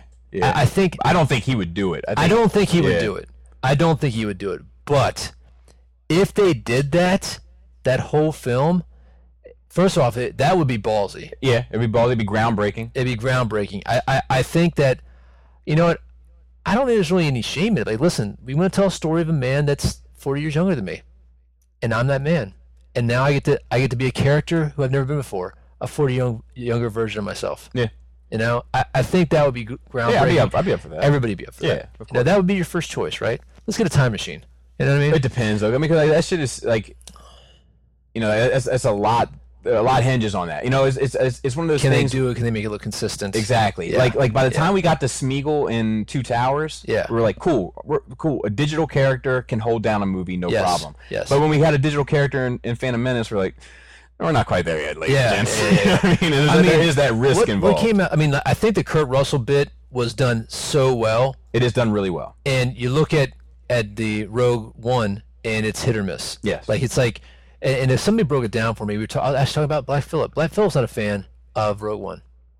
So you have met somebody. Well, I've never talked to anybody. I've never heard anybody tell me that. He was aside like, from you. He was like, and I feel like you decided you didn't like Rogue One even before you saw it. Like I do, like maybe that might be fair. I mean, I was leery of it for sure. For sure, I was leery of it. But I when I got in there and that music hit and that title came on, I was like, oh, don't feel right. Yeah, that is don't feel right. Yeah, and like I must admit, and I maybe need to go back and watch it. And that might be the part that I dislike the most of that movie. It's just that moment. I don't like Jen Urso. I don't like her. I don't know what it is. I don't like her face. I like. Yeah, she's fine. I got Hot Toys coming next month. Over. I'm sure you love her. Anyway, she just wasn't my cup of tea. But he made a statement about the when Tarkin is by himself, he looks great. It's when he's next to other people that your brain is like something doesn't compute. You know what I mean? Mm-hmm. And Leia just looks fucking horrible. See, I don't think she looks horrible. I think she looks horrible. I don't think she looks horrible. Like I think that like I think that this is gonna be the one. Mark the date. That in 5 years when they perfect that technology and we go back, like, dude, we were wrong. She looks like dog shit. No, it's not right. Yeah, but I don't think it looks horrible. Like it doesn't look like a child did it. Like I think it looks fine, but like to me, and I think we said this when the movie first came out, is that like for me, the emotional payoff of that justifies any shortcoming technologically. For me, it pulled me out. Like for me, it was that cold water splashed my face. So back to this. This is not good. I think that the old guard of Star Wars at some point need to realize cinema evolves, audiences evolve, the direction evolves, the technology evolves, and you got to make space for that. You know, Kathy Kennedy is the same person who was involved in all the prequels. Was she? I don't think so. Yes, she was. I'm positive she was. I mean, she wasn't the head of Lucasfilm. No, but I think she was an executive producer, wasn't she? Let me go get the prequels. I can go get them right here. Let's IMDb it real quick. Go ahead, go for it. Because if I'm wrong about that, I'm wrong about a lot. Which I probably am anyway. No, I don't want the app. Just go to the website. Stupid iPhone. I'm not pausing it, Bobby. Now I'm just sitting here by myself, talking to myself.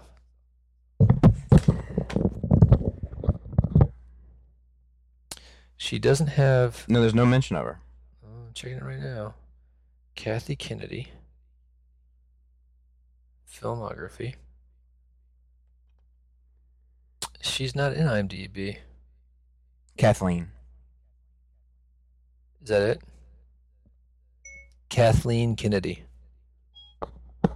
Is it Kathleen with a K? Mm-hmm. Okay, here she is. There we go. All three of these were produced by Rick McCallum, who is a fucking yes man. All three directed by George Lucas, even though we know Episode 3 is co-directed by George Lucas. Force Awakens, Tintin, Indiana Jones and the Kingdom of the Crystal Skull she was involved in. Jurassic Park 3, AI, Jurassic Park The Lost World. Okay, maybe she wasn't. I thought she was. Maybe it was. She did Hook, though. Back to the Future 3. Maybe I'm thinking of Indiana Jones. She's part of the Goonies. Indiana Jones Temple of Doom. Associate producer. Well, all right. I thought she was involved with Star Wars, but she was involved with Lucasfilm then. Yes. Okay. All right. But anyway, I don't know. I think they need to change. See, I think that like if all right, so let's remove this news Okay. Right, and we're gonna do 2 parallel universes. Okay. So I'm gonna come to you. I like it. I'm gonna come to you. This is Universe A. Okay. You ready? Hey, man. What's up, man? I hear they're getting ready to do a Han Solo spin-off movie. They might be tackling how he meets Chewbacca and how he gets the Falcon from Lando. Dude, and that sounds awesome. The guys that did 21 Jump Street are going to direct it. Huh. Never saw the movie. Was it good? It's goofy. Okay. It's funny. Okay. Well, what else have they done? I don't know. Let's look it up real quick. We're still in the parallel universe. This is what I would do. 21 Jump Street. Still in the parallel universe. This is what I would do. I love it. Yeah, Phil Lord and Chris Miller. Yes, that's the ones. Let's see what they've done before. Yeah, look it up because I'm not quite sure. Oh, they did the Lego Movie, which I liked. That's also goofy, but yeah. Seems like Claudia the Chance of Meatball. I also enjoy. Also goofy. Dude, Son of Zorn, sign me up. I love that show. Storks, Brooklyn Nine-Nine. These are all kind of comedies, though, man. Yeah, I know. Now that was Chris Miller. Let's check the other guy, Phil Lord. Man, he looks like a lord. Like a dork lord. Yeah, he did all the same shit. I guess these guys all work together. Yeah, I think they're a team. All right, so I'm not seeing any real drama that they've done together. It looks like all comedies. Or action, really. There's some action stuff in 21 Jump Street. Yeah, and hey, man, I mean, the Lego Movie has some super action scenes, bro. All right, can we do Universe B now? All right, so yeah, I'm a little about that. Yeah. Let's see. We'll see what happens. All right, sure, Universe B. Universe B. Hey, man. What's up? I hear they're getting ready to do a Star Wars spin-off movie about Han Solo. Sweet. They're going to explain... They say they might explain how him and Chewbacca meet, how he gets the Falcon from Lando. Nice. Ron Howard's going to direct it. Ooh, really? He seems a little too serious to direct something like Star Wars, doesn't he? No. Really? Not necessarily.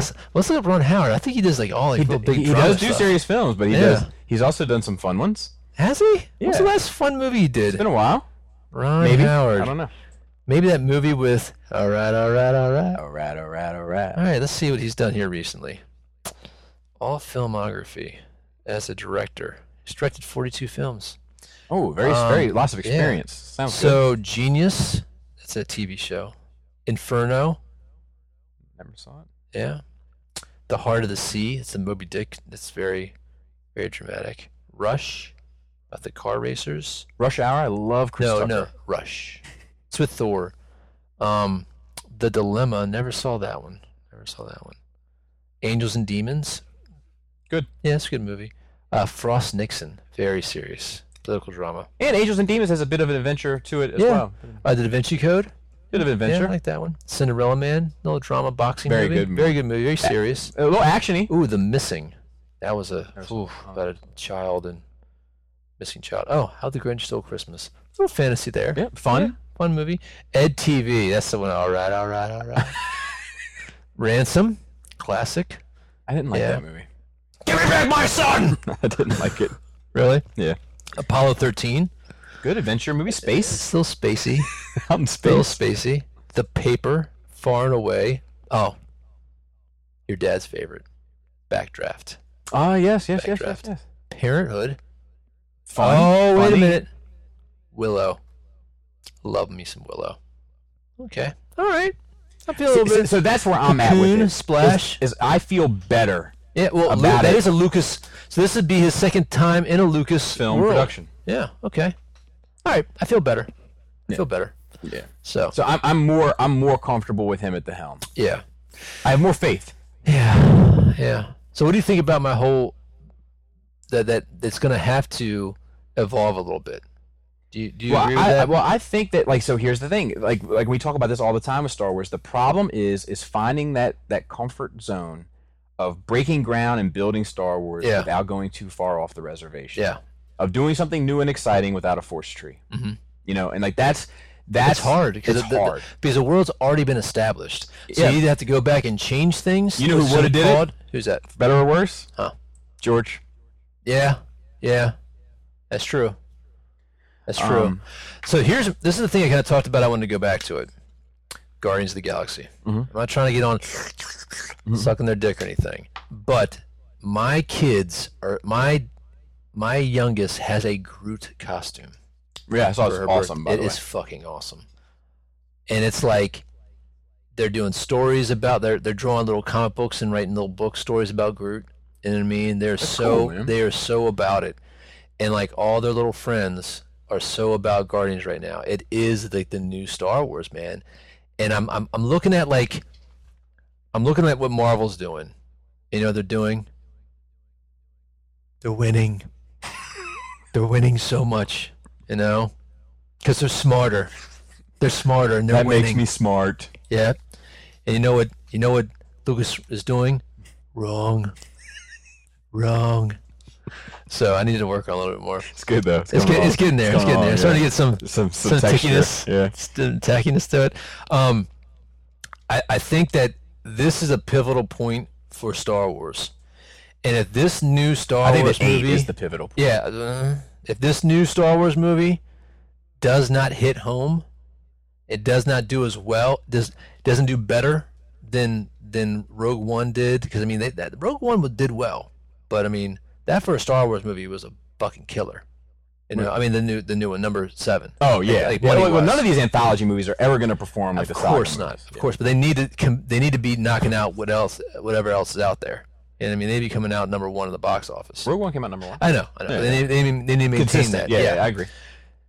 If this new one doesn't hit and it gets like some bad, if people are quick to criticize it, I think it's going to spell doom. And I think like this fucking Han Solo one doesn't have legs right now. The conversation is sound.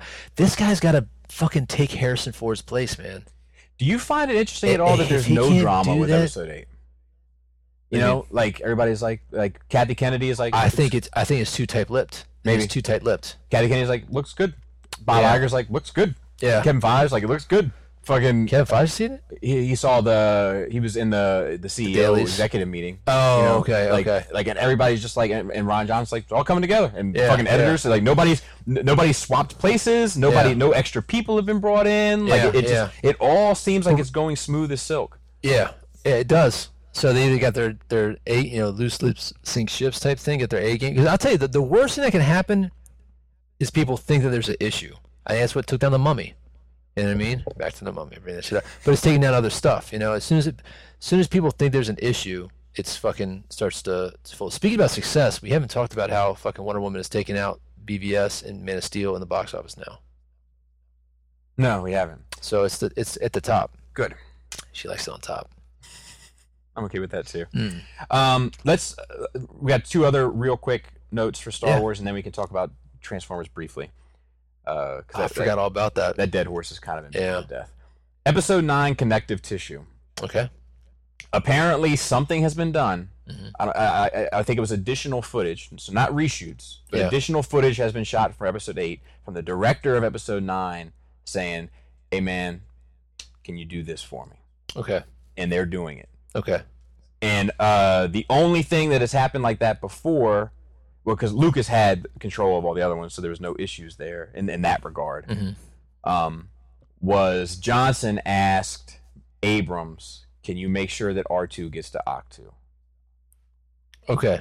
So it is, I do like the idea that there's 3 different directors. They're working together. But there is some sort of healthy exchange between them to try to keep all the fucking ducks in a row. I did read something that Rian Johnson said that basically said, hey, this needs to happen, this needs to happen, this needs to happen.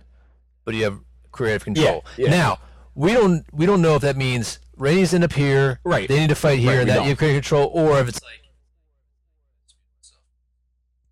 like wow, now I'm like really loud.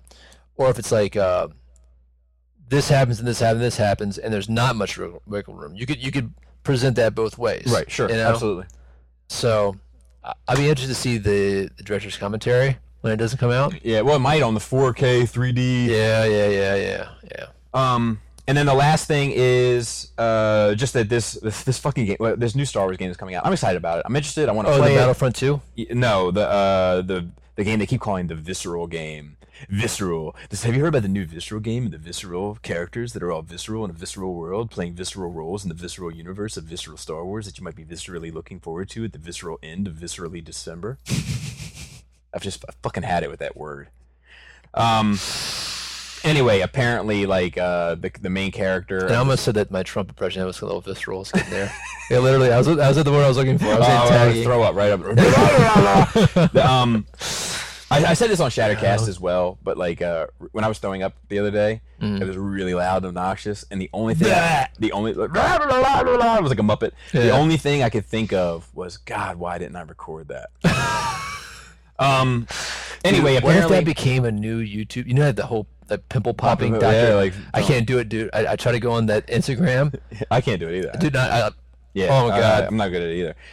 Can't do it. But apparently, the main character is going to be tied to the major lore and saga of the original trilogy. It's going to have ramifications. It's going to be like one of those things where you're like, oh, well, that explains how this happened, and it takes place between 4 and 5. Yeah. Well, they do it right. Sometimes it's too much. I don't need everything to be that neat.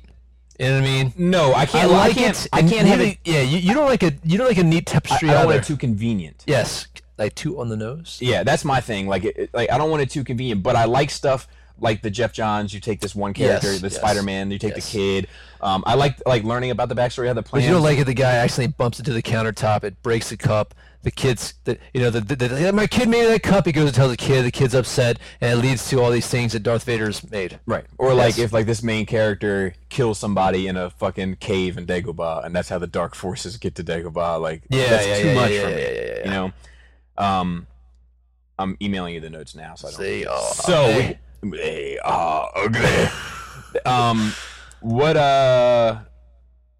What do you have to say about Transformers: The Last Night? It was probably the worst movie I've ever seen in the theater, or a big screen budget. It was fucking horrible. I think I'm trying to decide if it's the worst movie I've ever seen. All right, so there's one time in Bandcamp. My wife and I were on Amazon looking for an Amazon movie. And there was The Incredible Bulk. It's a porno film. No, it was like a cheap shot of making The Incredible Hulk. But it was like college level CGI. At the end, he's like running really fast, and there's like cartoon rabbits in the same scene as he's running really fast, trying to stop the nuclear bomb. Okay. We just at this point, it's like, oh my God, look at this. And we just fast forwarded to, it's like all shot on green screen. It's all like 3 cells of animation. You know what I mean? It's fucking horrible. It is that, but it's by far the worst movie I've ever seen. Like like they probably made that like on like $15 worth of chewing gum budget. But that was not a major motion picture, so I can't count that. This being a major motion picture, which had like real actors in it, and they spend millions of dollars in making it, it was the worst piece of shit. And it comes down to it's a bullshit story. Nothing makes sense. Nothing is connected. I said that before, that I feel like each Transformer movie is kind of its own universe, kind of based on its own things, and it may have something to do with the previous one, not 2 previous, just 1 previous. Maybe like 2 had to do with 1, 3 had to do with 2, but not 1, 4 had to do with 3, but not 2 or 1. You know, and etc. etc. It's not doing very well in the box office. Not at all. So I hope this does initiate a reboot, and they go back to the 80s.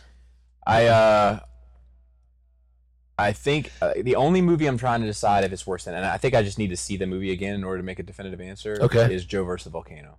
It is worse. Like, because like at least Meg Ryan in it, right? Yeah, Tom Hanks. At least they had chemistry together. I was literally thinking about it, and I was like, man, like I was thinking about all the terrible movies that I've seen, and I was like, but there's still, even though this movie is bad, there's still a cohesive plot that makes sense at the end of the day. And like, I didn't even give a fuck about the spectacle of this. Like, at least it's so much you just don't even see it anymore. And it's like a blur. It's like mind-numbing. Yeah. At least at the you can't register. Age of Extinction, like at least when I saw the Dinobots doing Dinobot stuff, I was like, I enjoy watching the Dinobots do Dinobot stuff. A person wrote a comment on my YouTube video that I definitely felt. He was like, you know what the difference is between this and the other 3 movies? Is the other 3 movies have other 4 movies. Is that the other 4 movies have DVDs that I would pop in and watch a scene. Yeah. And like, I'm like, yeah, Nemesis Prime. Yeah. It's like a cheap shot to something that's so vague, but it doesn't have a payoff. Yeah. You know what I mean? It'd be one thing if she grabbed him and like pulled him through a mirror, and then we look back, there's another version of him, like some kind of magical Cybertronian mirror, and then out walks this black Prime. Right. And he'd be like, oh, that's cool. She made a fucking copy of him, and he's bad. Yeah. I see what they did there. At least that's interesting. Right. We got a new villainous character, but it's like to scratch his face and put red paint on it somehow makes your eyes purple. And it's the amount of stuff that like they don't expect you to question. Yeah. Like, there's just like little Dinobots running around, and they don't ever... Where do they come from? They don't ever they fall expect you to say how. Yeah. And then all of a sudden, Transformers have been there since the... See, this is the part that kills me. Transformers have not only been there since goddamn King Arthur time. Right. They've been there in World War II helping the Allies fight, but then they act like they don't know what one is when it fell near the ice cave and Sam's uncle found it and it shot lasers into his glasses, and that's why they came, is because before time there was the cube. And then there was the thing in the pyramid. And then there was the thing on the moon. And then there was the transformium bomb. What was the fourth one? The sword. Yeah, the sword. Yeah, the ancient knights of the ancient old, and I'm the last Prime, and I'll kill you dead. So, and also end up hating Optimus Prime in this. I don't like him anymore. You don't know why Megatron is back and Galvatron is gone. No, and they never sword. They never expect you to say why. How did this happen? Yeah. They just expect you to just eat it. And like that Gizmodo, he does one for every Transformer movie. This write-up. Okay. And it really is brilliant. You want to read it? It's too long. But one thing he said, he was like, you know how you can tell Michael Bay really didn't give a shit on this movie? Why? Stonehenge didn't get destroyed. He was like, the Michael Bay that I know that does kind of give a shit, he's not going to make anything that makes sense. But he gives a shit about the spectacle that you see. Yeah. He wouldn't have taken that opportunity and not destroyed Stonehenge. It's interesting. Whatever happened to Stonehenge then? I don't know. It was supposed to be like the mouth of Unicron or something, but like... But like, there, like I said in my spoiler... And I guess the girl at the end is supposed to be Quintessa? Yes. Maybe. I got that impression also. Maybe somebody else. But I said this in the spoiler review, like, that it really is the equivalent for me of, like, reading a book. And I said this to you right after the movie. Yeah. And going through 3 or 4 pages and not realizing that you haven't been paying attention for the past 3 or 4 pages. Yeah. Like, there was... Like, I remember I was, like, sitting there and my eyes are open, but I'm not paying attention. And all of a sudden, I was like, we're in a submarine. When the fuck did we get in a submarine? and it's a Transformer, but it's not a Transformer. Yeah. Let's say anything you like about it.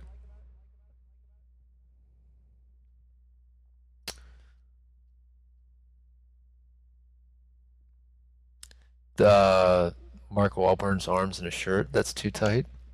And look at him, man. He's like 46, still getting it. You know what I mean? I liked pumping iron. I liked Cogman. Yeah, he was, but he didn't feel. You know what he felt like? He felt like the Butler character in Voltron. Like I felt that like they copied that character from Voltron. 3PO. And mixed with 3PO. But like you know what I like as a psych, and like he had that eye twitch and he was like psychotic a little bit. I just like, and he's not. Is he a Transformer or is he not? Yeah, I don't know. But you know what I like? He could do the swishy finger hold on people. You know what I liked about him? I feel like he was the most interesting and possibly the most complex characterization that we've seen in a robot in any of those movies. No, yeah. I mean, he was an interesting character, but I did feel like there was elements like the bad guy in Hellboy. He's very similar to the bad guy with the blades in Hellboy, the cog guy. Yeah. No, I don't think he's an original. Like I don't think he's I mean, he obviously looks like 3PO. I mean, they even joke that he looks like 3PO. Like the one guy's like, "Shut up, 3PO," or whatever. Oh, okay, yeah. But I do think that there is more characterization going on with him than any other robot in any of those films. Yeah. Like, there's more of an interesting thing going on. Like they call him a headmaster in the movie. Did they? But like Deluxe actually said something, because like I was like, well, you never see him transform into a head. Mm-hmm. And Deluxe said something that was pretty interesting in his review, where he was like, I think he's just like he was the headmaster of a school, like and like not a headmaster at all. And I was like, dude, I never even thought of that. But you're probably right. I see what they did there. Dude, it's fucking nonsense. It cheapens the brand. Oh, absolutely. It dilutes things. I mean, I hope it bombs. I do too. You know, and I actually regret going to see it. I do too.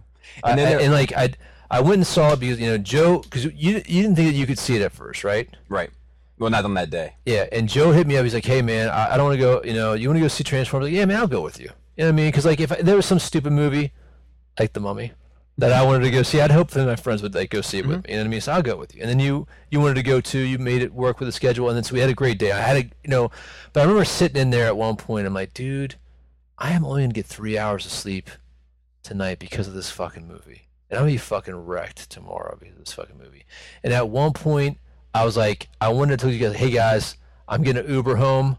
I appreciate it. Had a great night. Please don't. And I wanted to interrupt everybody. Like, hey guys, I appreciate it. I gotta go home. Excuse me, I gotta leave. This ain't worth my fucking time.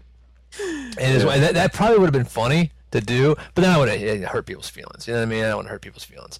But it was fucking garbage, man. And like, like whatever Kathleen Kennedy is doing too much of Star Wars that won't loosen up. She needs to get a little bit of that to Hasbro. Or Paramount. Paramount to work that shit out with Michael Bay and his lot. But they need to take it away from him. I mean, he says he's welcome. He says that every fucking movie. Yeah, but then they said they got 14 planned out. Yeah, it's all part of that universe, but he's supposedly not involved. That's so fucking bad. But like, I don't think there's any saving. I think you need to start over. He needs a clean slate. Bad. Yeah, it's done. And I mean, just go back to the 80s, bro. Go back to Gen 1. Yeah. And just call the movie Generation 1. Yeah, and modernize it. Yeah. Give it a little bit more depth and weight. Yeah. I said width, which is a combination of that. I'm already combining things. I know. See? There it is. And you can do so much with it. Make Devastator the big bad guy at the end. So, I don't know. I think that's all I had to say about that. Out of 10. Oh, dude, like a 0.5. I gave it a 2. So it was there. I don't think there's anything redeeming about that film. I think Cogman, there's some redeeming elements to Cogman. And I think that's it for me. Yeah. Actually, no, we both agree that Megatron looks the best. He looks cool. Yeah, he looks the coolest he's ever looked. So oh, God damn it. And actually, one other thing I'll say, when those three... I don't know if I got used to that style, but I do feel like all the Transformers, with the exception of... They look more like robots. Like, it's not like just a pile of moving parts. Yes. Yeah, I agree. They look more solidified. I'm not really happy with the Autobots in there, except B look cool. I'm trying to think. Hound. And I like the way Hound looks when I think he looks goofy. He's too much. There's too much junk in his trunk. Yeah. Which is like, they fucking... None of those jokes landed. No, none of those jokes landed. They were all horrible. There was no massive laughter or applause anywhere in that movie when we saw it. It was just I just wanted to have it on record because I've told that to other people and they're like, in my theater. And I'm like, well, all I can say is in mine, there was... I mean, you got a couple laughs here and there. Yeah, but it was never like the whole... Here's the other thing, too. I seen some screenshots of that film. The young lady who does a fine job. She's this isn't against her. But, I mean, how old is she? 14 years old? I don't know. All right. I am not... There is a kind of sick sexualization of her. Like, do you feel like there's a sexualization of her in the movie, though, or just in the marketing? Because I feel like I saw a little bit of the marketing, but in the movie, she's barely in it. Yeah, but it might be the marketing, but, like, even, like, I saw some, like in the trailers and stuff, I don't like it.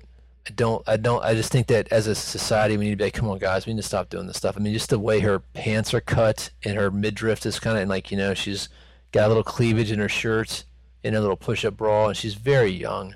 Yeah. And it's like, and dude, like, what does that say about who they think the audience is? Yeah. Were the Transformer fans a bunch of pedophiles? Is that what you're trying to say? Pedophiles. Like there's something there that I think we need to be like, yo, time out. But I feel like at least Megan Fox, a grown-ass woman, play a teenager. But I feel like her and Squeaks were used in like tons of marketing, but they don't really play a part in the movie, really. They affected in the end. Yes, and they are introduced in the beginning, but that's kind of... They just kind of come back every 20 minutes or so to remind you they're around. Yeah. That would make sense. All right. I guess Sam Witwicky's dead. Yeah, which that Gizmodo thing, they said, is Michael Bay petty enough to not like an actor so much that he makes a point to let you know he's dead in his fictional universe? Yes. Did they have a big beef? I don't think it was a big beef, but it was like a petty little... Did he not want to do it anymore? What's the deal? Yeah, I think Shia LaBeouf didn't want to do it anymore. Oh, he said, I'm done? Contracts for 3. You can go I don't want to quote him, but anyway, he's a weirdo anyway. All right, guys, and with that said, thanks for joining. We're going to record something else special here for our Patreon people. I'm going to try to. I got to get the baby. Well, at least I'm going to put one on the fun show. Yeah. That'll go up today with this one. So if you guys want to get the show a day earlier and help support us, we're actually... Did that guy ever call you about the audio equipment? Yes, he's going to call me back next week. Okay. We talked a good bit. He gave me the name of some stuff to check out. Cool. He's going to call me next week with even more information. Nice. Cool. So we're going to tell you that squared away. And with that said, we appreciate it. Joe will be back next week as well, and I'm sure we'll have a lot to talk about. And with that said, great tits. Tight dick player.